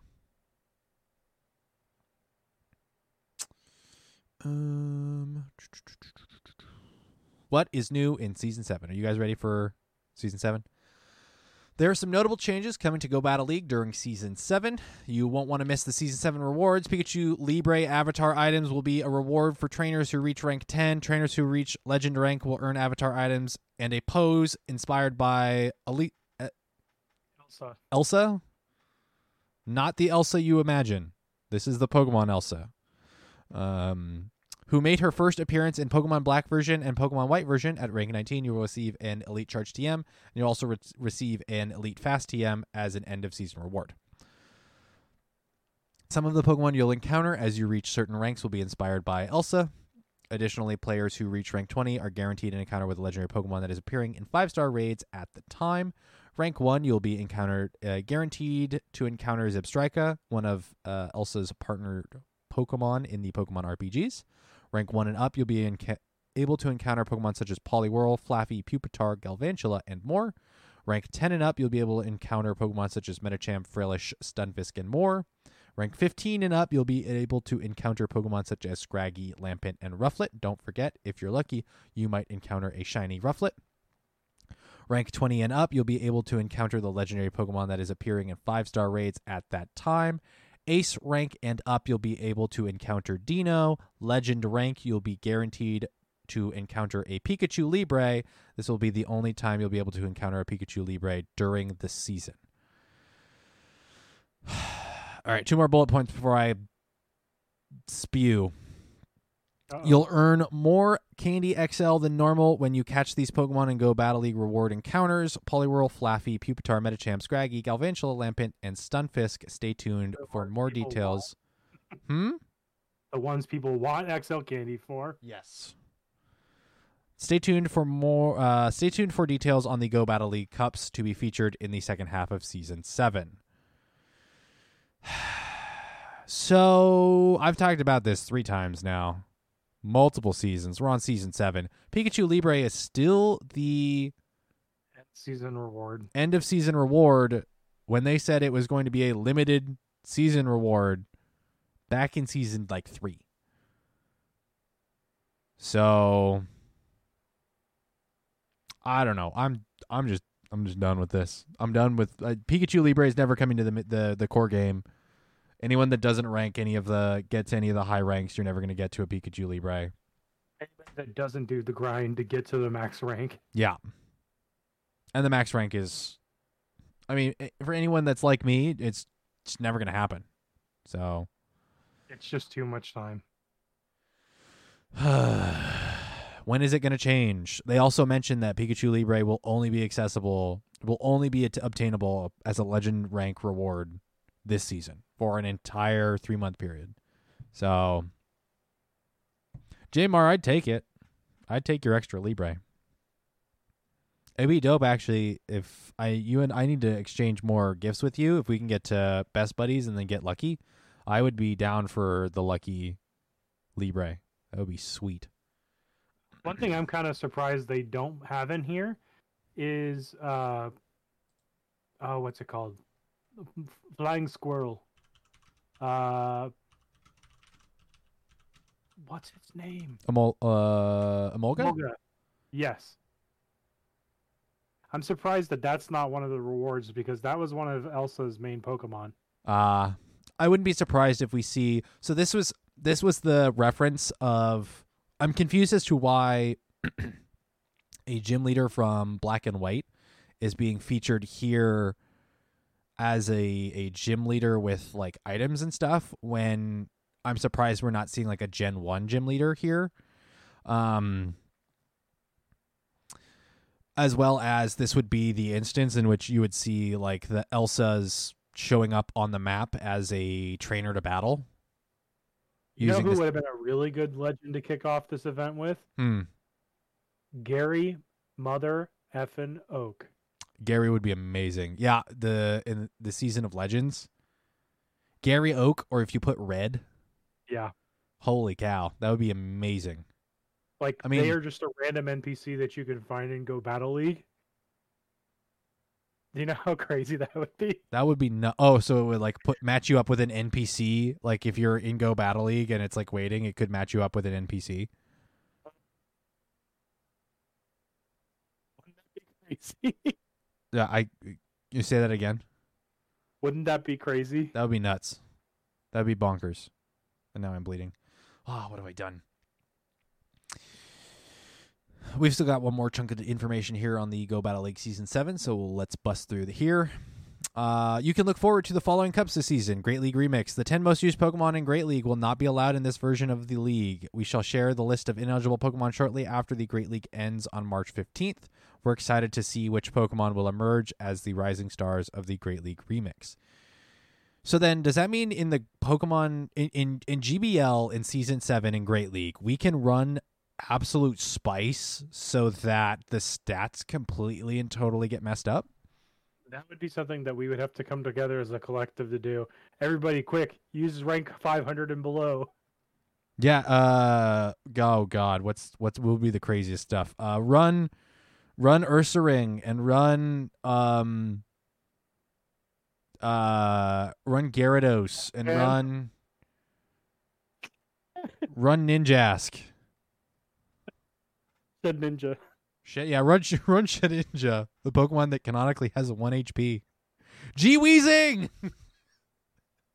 Galarian Weezing and Galarian Weezing only. Yes, please. Oh, Retro Cup. This cup will be a throwback. Only the first 15 Pokemon types, excluding Dark Steel and Fairy types, will be usable in this cup. The CP limit will be 1,500. The Retro Cup is Dragon Cup. Yes. Yeah. Yes. Kanto Cup. I'm wrong. No, that's why I'm upset. People are going to be running ice all over the place. It's probably going to be incredibly RPS. So you'll see steel, you'll see fighters. I mean, we've seen this kind of meta break down in Sylph Cups before. Yeah. So Sylph is trying to actively bring people from GBL in, and now GBL is trying to bring Sylph players in. Yeah. Retro Cup, normal, psychics, dragons. Yeah. Well, you'll see ice types. You'll probably see some steel types. Steel's not the allowed. Fighters. What the heck?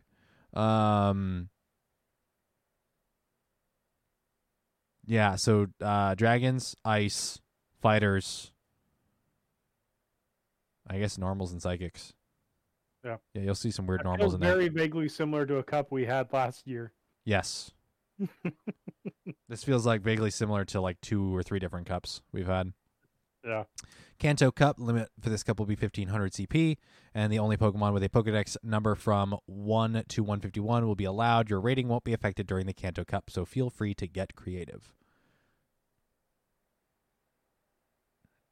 That's true, Jiggly Until there's a show 6 and any semblance of interaction with people, it isn't Sylph.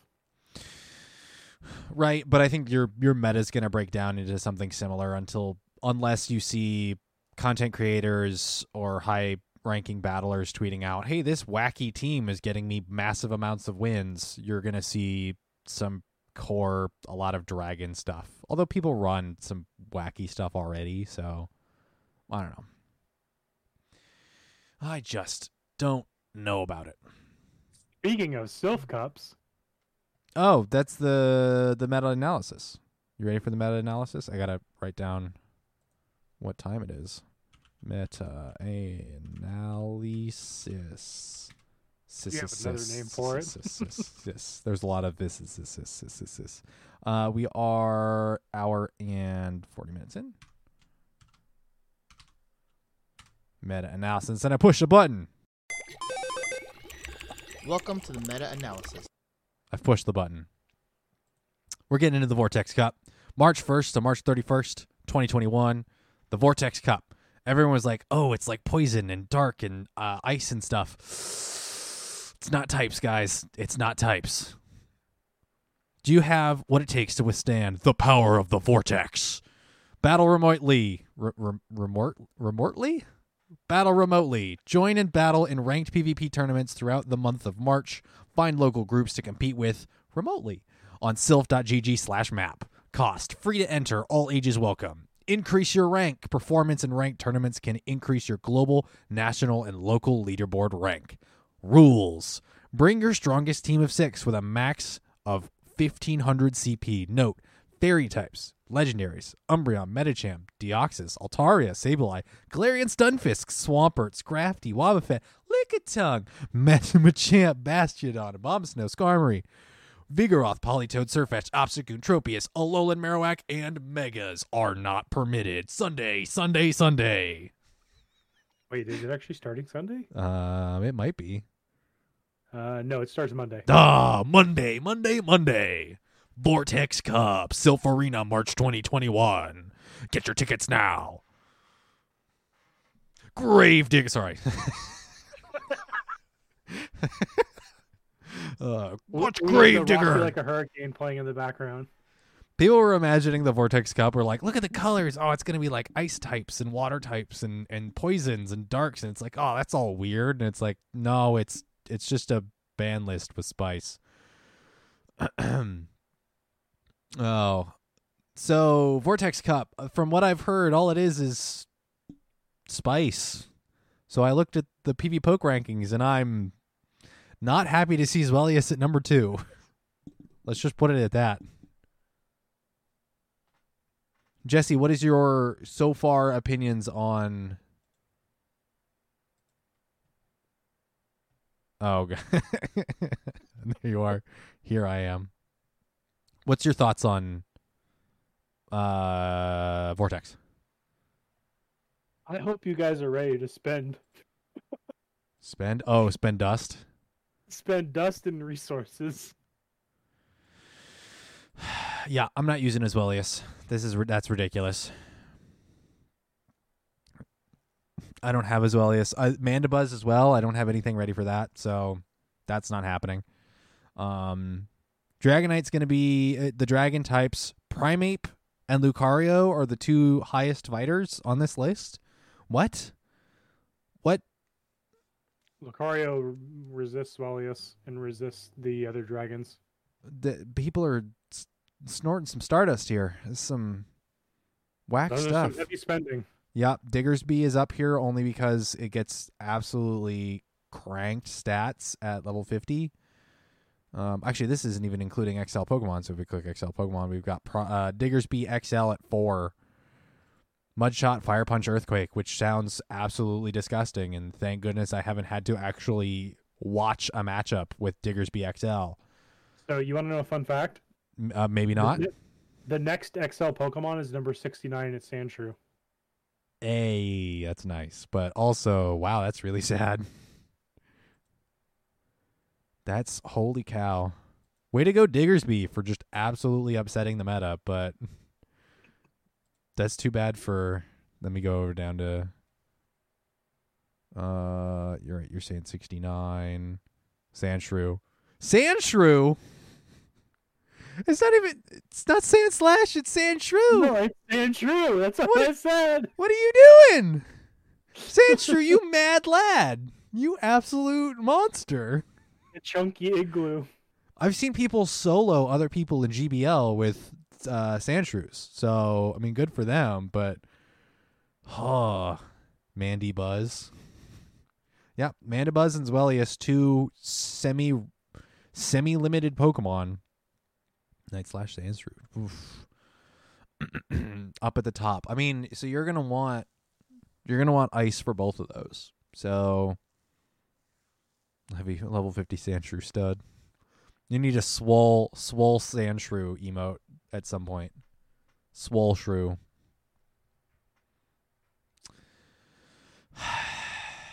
I don't know. It's like some of this stuff is pretty repeating. You got Whiscash, Dragonair we've seen in other cups before, Double Legacy Dugong, Mantine, Pelipper, Legendary Toilet Bird. I hate you. Frostlass is making another appearance. Blaziken, Chestnut definitely making a name for itself. I mean, when it gets, does it even need Frenzy Plant? Does Frenzy Plant edge out Energy Ball when it gets it? Why don't you pull it up, Chestnut versus Sylph Vortex, and we can run it with the custom move and see what it changes. 385 wins, 185 losses, and if we swap Energy Ball for Frenzy Plant, just because I'm curious when it gets Frenzy Plant, because Frenzy Plant's going to take a little bit longer to get to. 397 wins, 175 losses. So that it covers its butt a little bit better. Yeah, it kicks up a little bit more. Yeah, Buzz is more limited as you can only hatch. Well, I mean, at this point, Dino and Zweilous are limited as well because, I mean, they spawn in the wild, sure, but you still have to trade them to get them at a reasonable IVs. Or if they were because if they were research, then you have to. It's kind of gross. I don't know. I've got Dino that I could trade and try and mirror trade and get a reasonable Great League one, but it's a matter of finding someone else with a number of Dino to trade. And then hoping that you actually get ideal versus worse. Yeah. Yeah. I mean, Mandibuzz and Zweilous are two that are still rather limited and things that I really don't enjoy. Like if Dragonite's up at the top, Dragonite Shadow, like I don't care. We've seen Dragonite Shadow up at the top for the longest time. Dratini have been around. Huh?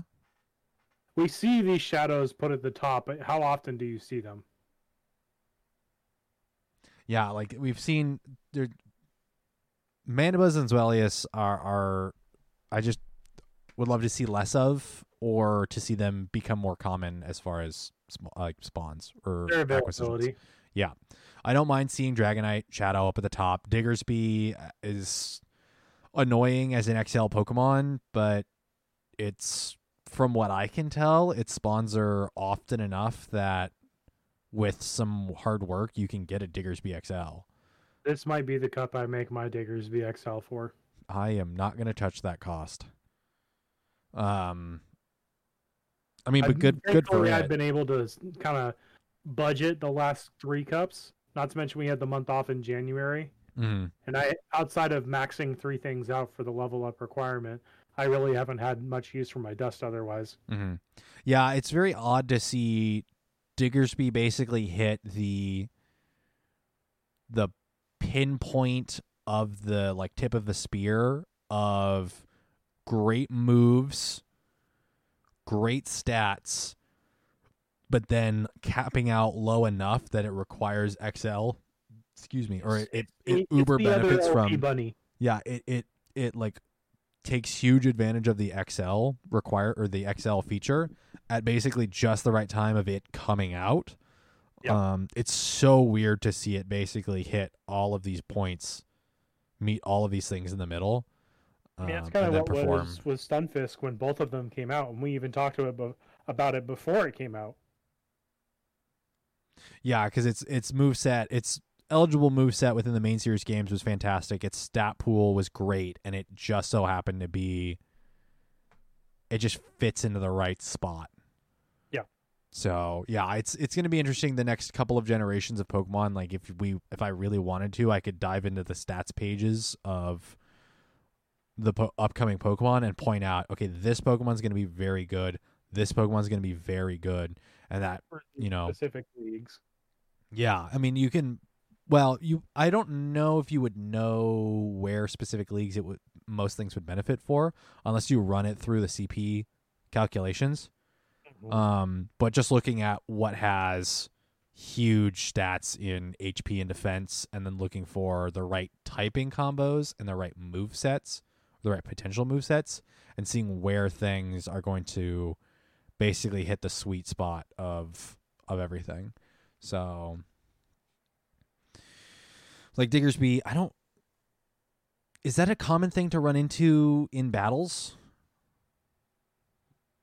Like, are people going to be running it? Yeah, are people going to be running Diggersby? I think out of the 3 tournaments that I've played this month, I've seen 3 people use them. So not a lot. Past, it's not something I see everyone run. But that also depicts on how essential that pick is for this cup. The crew in the Twitch chat, how often do you guys see Diggersby and Diggersby XL? Like, I'm really curious to see, because it's not an uncommon spawn. Its availability is there. You can't tell if it's XL or not on your battling screen. Right. Well, yes. I mean, but how often do you see like Diggersby? Like I've got several Diggersby that are the right stat combos, but like I don't have the candy or XL candy for them nor do I feel the need to put in the Stardust for it. But I'm really curious to see it. Like, what is the PvP community's like response and drive to use something that Diggersby has shown up in the top like 10-15 of multiple Silpharina metas at this point, and its moveset is good enough to be seen in GBL as well. So Jamar does make a good point. You don't have to use an XL. You can use a level 40, and it can still perform. Obviously, because it's rank 11. Yeah, a rank 4 as the XL and a rank 11 as a level 40. So with that small of a gap, I don't want to say it's a pivot pick, but I feel like this might be the cup we see more. Yeah. With it being that high for both forms. Yeah, it's got some great wins here. Zweilous, Galvantula, Snorlax. Not a great win against Snorlax. Not a huge win against Zweilous either. But impressively enough, like its types or its moveset and its type don't give it the advantage against Zweilous, and yet it pulls out the win here. Just because of its bulk. Mm-hmm. Galvantula and Raichu make sense here, and then Shadow Dragonair pulling out a win against Shadow Dragonair is a really interesting one too.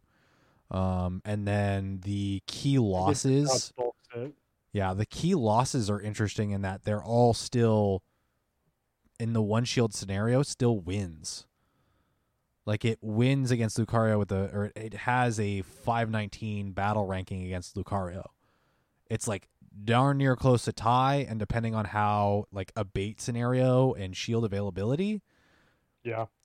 Because like even a counter power up punch Lucario is really going to burn it down. Because Diggersby is a normal ground. Yep. So it's still weak to that fighting. But both of Diggersby's moves are super effective to Lucario as well. Yeah. Yeah, that's such a weird mon. I just don't know. I'm really curious to see once the first few days of March to see where Diggersby is in the usage percentage. Yeah. So it's got answers to its ice counters, and it does enough damage to its fighting counters. Yeah, it outbulks the fighters. Yeah, it's spammy with Mudshot. Mudshot Fire Punch is gonna be quick. So yeah, I think it's something people should be prepared for, but I don't think it's something that should make or break your team comp. Yeah, I definitely see there's way too much here with your ice and your fighting are going to be key to your water's always going to be here. Unless water is banned, your water is going to be here. It's going to be up in the top. Water is banned. Huh?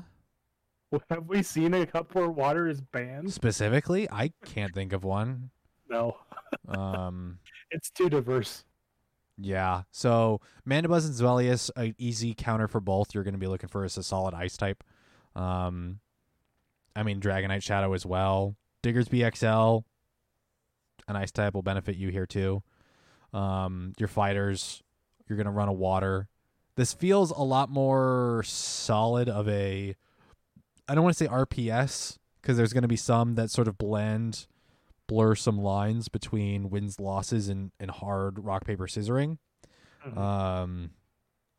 Where it's not going to be as hard, so you could probably find a nice generalist lead where you're not going to be countered as hard. But this definitely feels... My one problem that we haven't talked about with this cup yet, mythical are allowed. Where is the first mythical that shows up on this list, though? Mew. Where is Mew? Scroll down a little bit more. I'm scrolling. It comes in at 50. Melmetal. There's Melmetal. Where's Melmetal? Scroll up a little bit. 38. Well, I mean, so Melmetal's one that you and I have talked about before in that, like, it's a mythical, but it's something that we would love to see not as a mythical, because Melmetal performs in a similar Steel Boy role as you see Probopass, more or less, but without the rock. Yeah, you see Probopass in a similar boat with Probopass and Bastiodon that Melmetal is in. and it's a tankier version of something like Magneton or Magnezone. So my problem with the mythicals are that is an imbalanced gameplay mechanic, in my opinion. Because for someone like me, I have a rank 3000 plus Mew. I'm not going to use it. Right, but it's also not rank. It's not like it's rank 10. But Mew is one of those ones that has an incredibly gimmicky mechanic where you have to spend around figuring out what it is. Yeah, I mean, it plays like a wild card. It can really. I don't know. I was gonna. It's a very good fill pick if you have a good one, Mhm. because you can basically make it whatever role you want it to be. I mean, if you're willing to spend the resources on it, Yeah. either spend a tremendous amount of regular TMs or use the elite TMs on Elite. it. Yeah. But for me, I do not like Mew because it is essentially a gimmick win. Yeah, I mean, you see, what is it, Zwellius and Mandibuzz up at the top. The Dark will counter that Psychic. So, yeah, I mean, Ice Beam Overheat Mew incoming from Jamar. Ice Beam would help counter the top core. So, yeah, it's just a matter of what's going to get to its moves faster, and Mew's built with more bulk, isn't it? Not necessarily. I'm going to look at its core stats here. Attack 120.4, defense 120.4, and stamina 127. So, yeah, not necessarily. If its attack was less, it would be in a better scenario here. Yeah, I don't think Mew is going to be quite as popular, as big of a threat. No, I don't think it will. It's just I'm not a fan of mythicals because of their limitation. Mm-hmm. Like, I have a good Celebi. That's the only mythical I've got that's under 1,000. Yeah, And granted, again, IVs don't make or break a Pokemon, but when it's above 3,000, it kind of does. Yeah. It can lose to things that it really should win. And I only get one of those Mew because we have to wait 30 days to get our shiny. That's true. Yeah, I just don't think Mew's going to be as common. And then Celebi's nowhere near on this list? No, it's nowhere on the list. I The other mythicals you have are Jirachi and Victini. And are either of You have those? Search mythical. Ah, yes, that is true. MY Mythical? Melmetal at 38, Mew at 50, Genesect at 96. Wow, you know it's a problem if Genesect is higher than Jirachi and Victini. And Celebi. Defense Deoxys is banned, so that's honestly the best. That's the best thing to happen here. Genesect at 96, Jirachi at 117, Victini at 153, Celebi at 216, and Deoxys Speed at 545. There is no other Deoxys that exists. Is normal form Deoxys banned then? Yeah, it's a legendary. So then why is Deoxys Speed on this list? I'm surprised that that's on there. Oh, do we not have that in the game yet? I'm gonna. Oh, no. Well, so Deoxys is banned. So the fact that Deoxys Speed is on the list is probably an error. PB Poke, we found a glitch. That's an oopsie. No, an we oopsie. do have speed in the game. Is it at the very bottom? No. Cranidos is the very bottom. Slacking at 571. Run it. It's bad when you're worse than slacking. Run it, I dare you.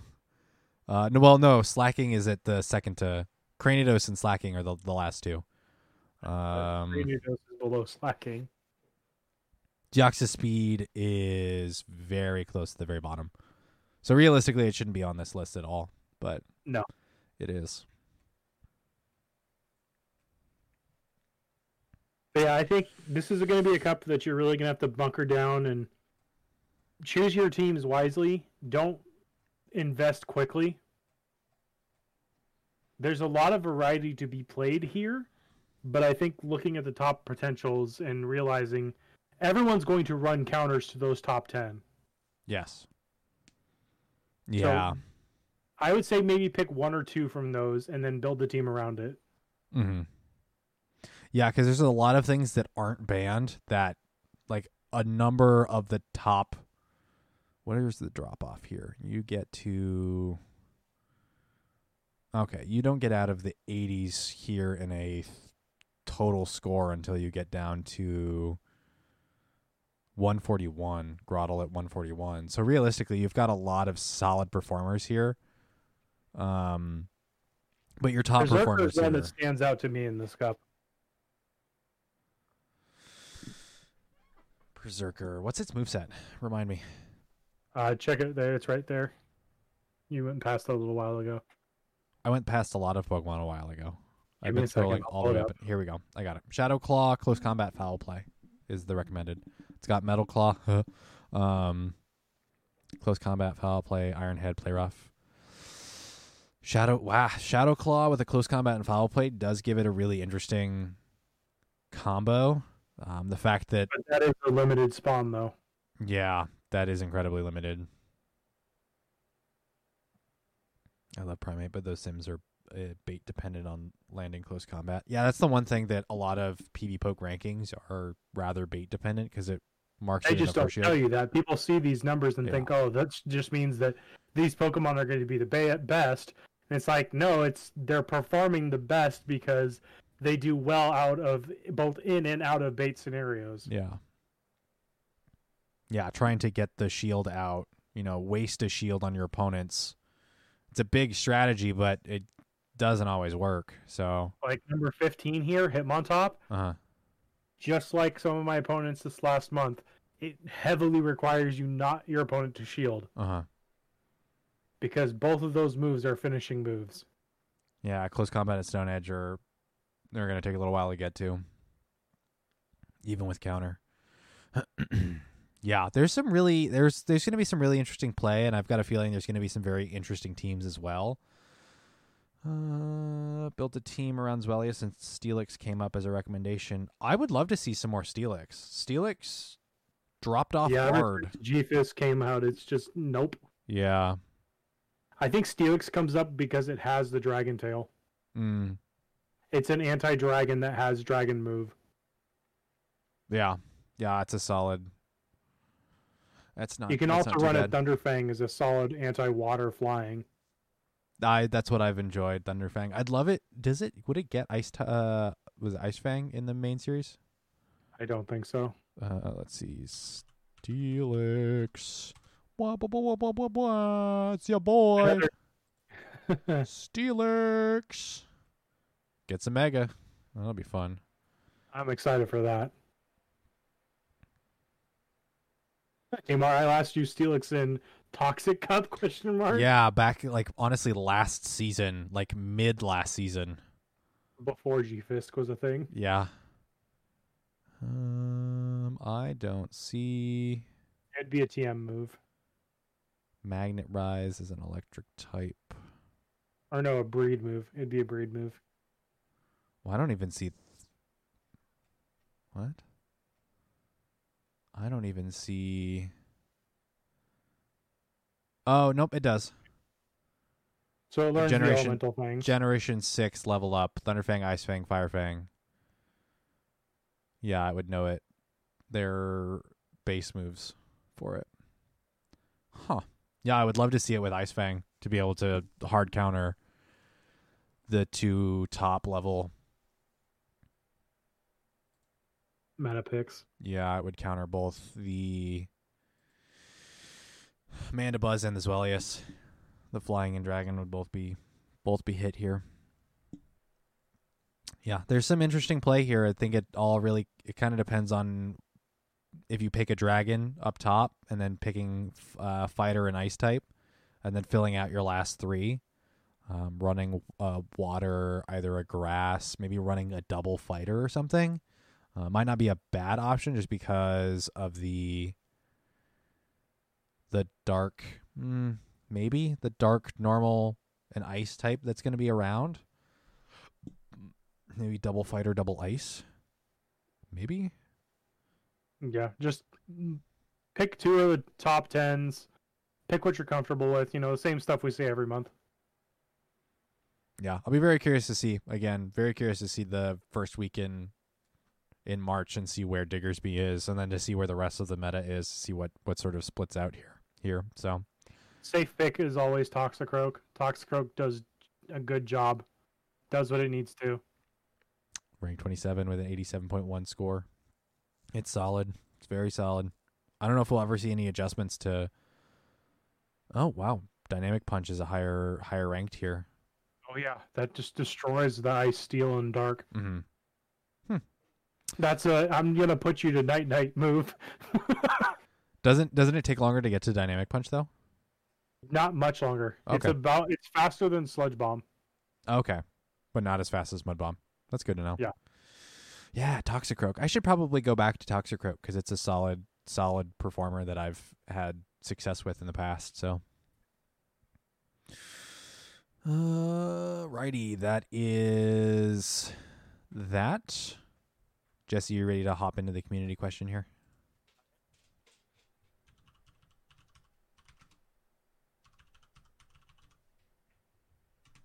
Jesse? Yes. Okay. You're very quiet. Sorry, I thought I went yes. You're very quiet. So sorry. I'll try to be louder. We are at 2 minutes, 2 hours, 2 minutes, 2 hours and 6 minutes in. Community question. I don't have a bumper for this. I wouldn't be surprised to see Hypno in this meta either. Jamar, Hypno has performed fantastically and really hasn't had a real big reason to drop down. So. You can give it Focus Blast just to poop on those darks. Yeah, Shadow Ball would be very interesting. Is Dark good against Ghost, or is it Ghost good against Dark? Dark is good against Ghost. Okay, I can never remember. That whole RPS of Psychic, Ghost, Poison, Dark is always confusing to me. Community question. Community question. Our previous community question for the previous podcast was, who are you thankful for and why? We didn't get any responses on Le Tweeters. Let me go to the Battle Science Discord, and we're going to go to podcast discussion. Remember in last episode where we got rated by Trainer Tips, like at this time, last episode? Yep. Good heavens.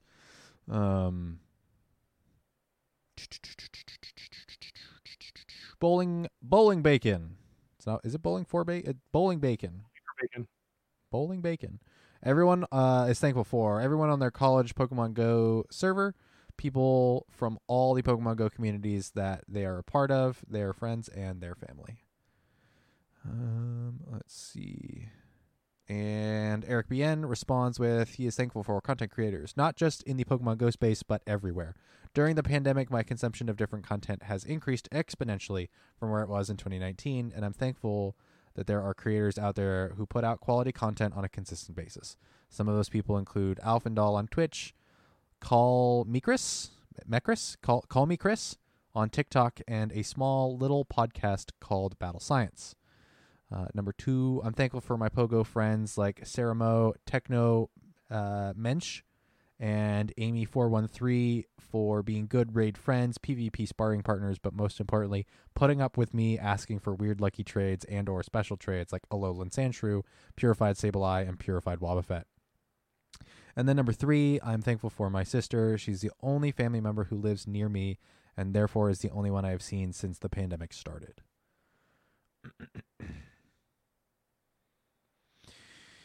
What did Jiggly Dad do? Here I go again, breaking the rules. Don't you know Twitter's for bitching and moaning, not showing gratitude? Oh, I see. 1 per episode. Yeah. Yeah, I was thinking about the who are you thankful for and why, and I'm like, yeah, we could bring this back. We should bring this back in, what is it, November for Thanksgiving. Oh, goodness gracious. I don't know if I answered. Jesse, did you answer the question last week? Who we were thankful for? Yeah. Did I answer the question? I don't remember if I did. No. Okay. Because I'm usually pretty terrible about like a half answering the questions. Goodness gracious. I mean, there's a number of people that have like sort of put up with me, but I also like thank you, Jesse, for putting up with me and my shenanigans and my not fantastic amount of communication. There are a lot of I have things a few more gray hairs because of people like you. Okay. I imagine I'm not the worst at this.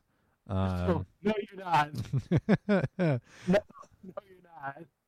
not. I mean, I'm thankful that I was able to get a job during this. A buddy of mine from college needed some extra help, so I was able to get another job after leaving my theater job of 6.5 years, 7 years. So,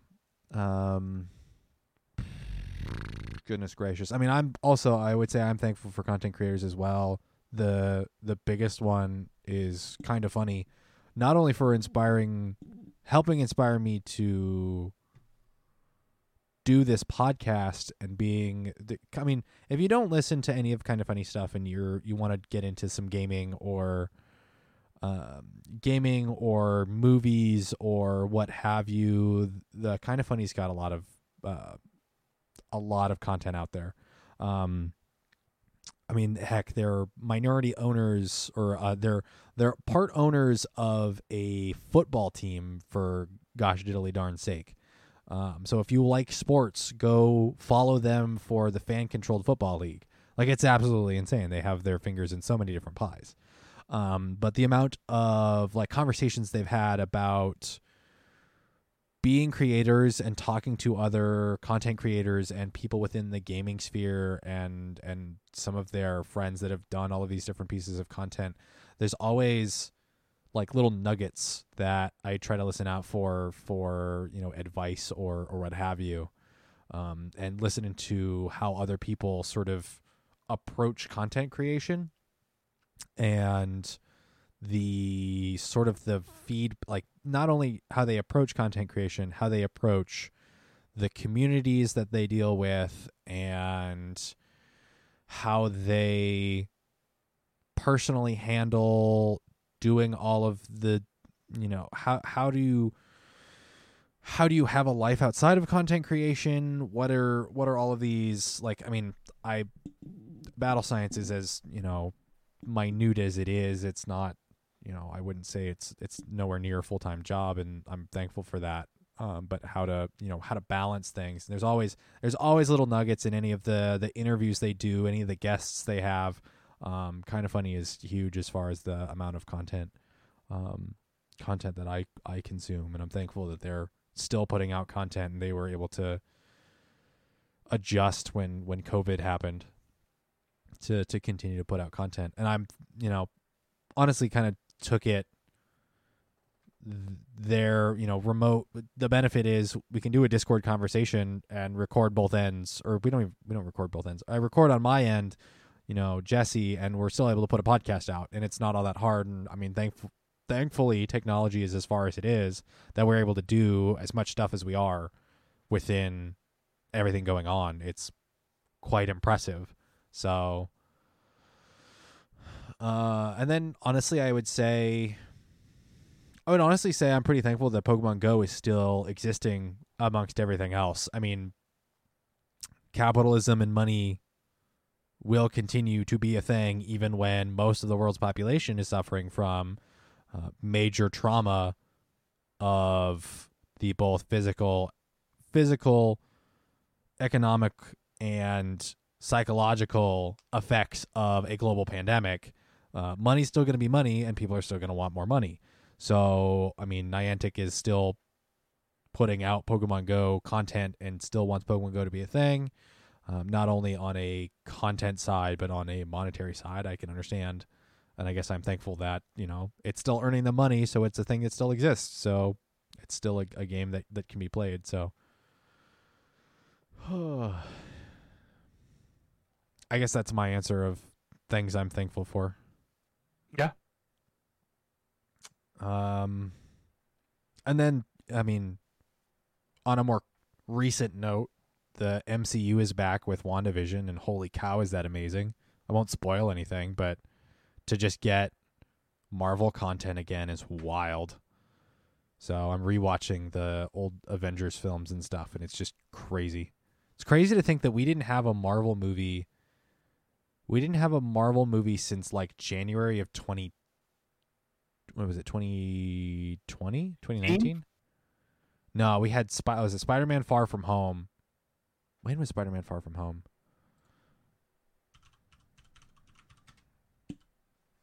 $2019. Let's see.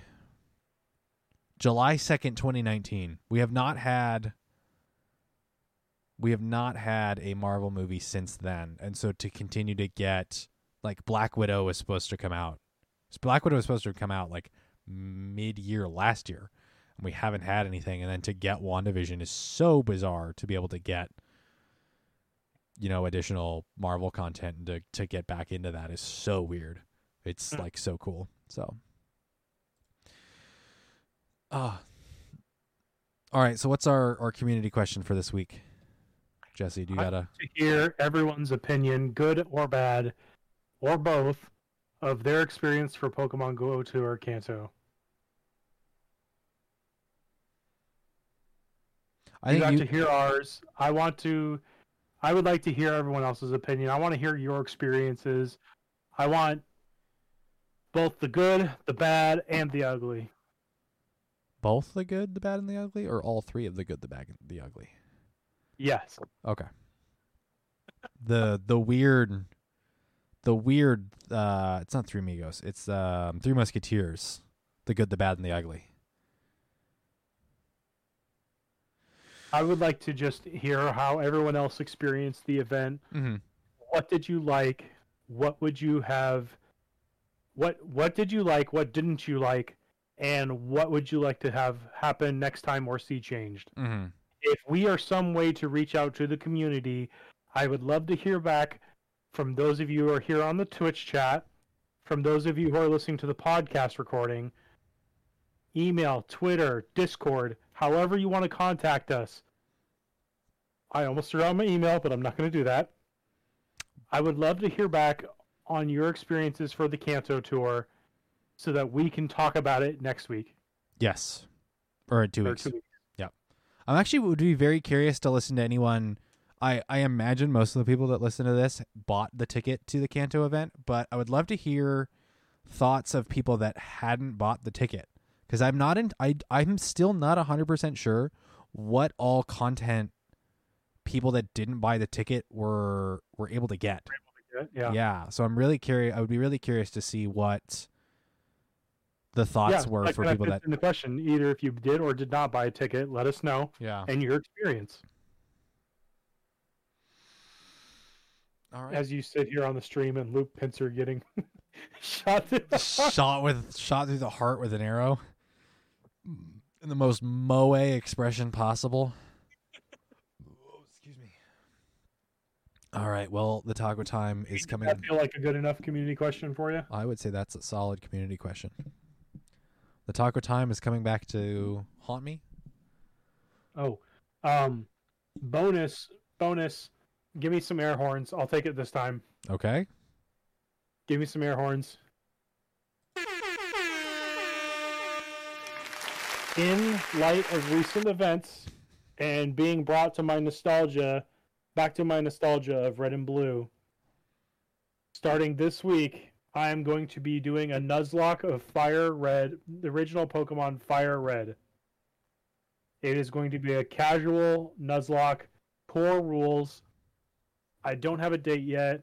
I'm going to try to start sometime this week. Maybe make it a thing for Fridays, Fire Red Fridays. We'll see. But I'm going to do a Fire Red Pokemon Nuzlocke challenge. Nice. So stay tuned. Follow us on our media for that, socials. Stay tuned. Give us a subscribe here on Twitter or on Twitch. And let's have some fun. I want to try and do my best, but I know people want to see me fail. I think you'll do all right.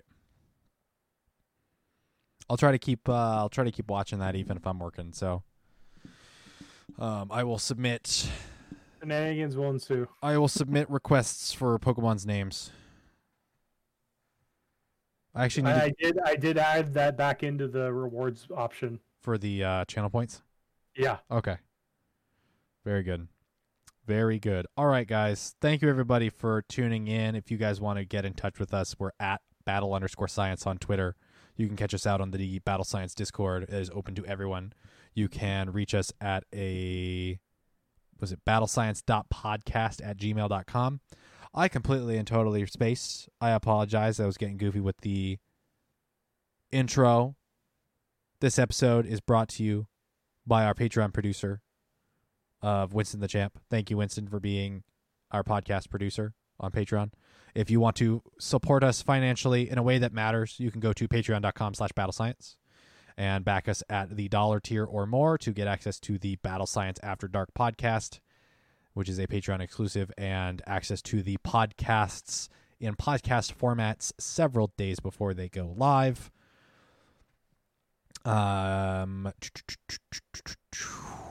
Twitch.tv/BattleScience. If you want to catch us live, go to the YouTubes and search up Battle Science. If you want to help us out there, we're still looking to get the 100 subscribers so that we can get youtube.com/BattleScience. The Portland Mega. Promote that during my gameplays. Yes, the Portland Mega is up on YouTube with its poor audio quality, or its roboting audio quality and all. Is up. What was it? A 4-6 hour long video? And I watched the whole dang thing. 6+ hour long video of the Portland Mega with timestamps of each round is up. Go watch that. We've gotten, I think it's probably our most viewed video at this point. Make that an episodic thing. Don't do it all at once like I did. Yeah, watch it in chunks.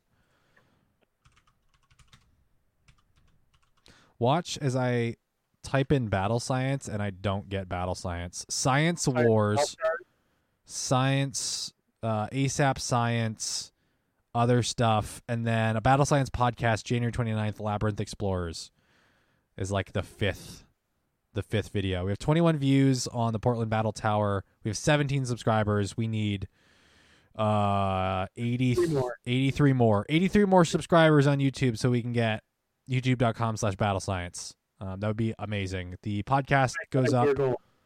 Huh? Let's make it a year goal. A year goal by the end of 2021? Yeah. To have 100 YouTube subscribers? Okay. So the VOD of the podcasts go up there. So if you want the visual guides of what we're looking at, you can go to the youtube.com / a very long list of letters and numbers, youtube.com/channel/ capital UC1 lowercase b www -0 lowercase p uppercase c uppercase f lowercase d lowercase q uppercase t lowercase c lowercase e uppercase k 37 lowercase a uppercase d uppercase a. If you want to go to the Battle Science page, help us make it easier so that we can just say youtube.com/battlescience. Are you just laughing over there? Okay. Mike's having a hard time picking that up, dude. Alrighty, let's see. The Patreons, the Twitters, the emails, the Twitch, podcast services around the globe. Oh, if you've got questions, comments, concerns, anything, please feel free to hit us up. We will do our best to address any issues or answer any questions. That's a transformer noise if you'd like that. You know what? One last time as we end the episode. Jesse, are you excited for the Great League Remix? We'll catch you guys out there on the battlefield. Thank you, everybody, for listening.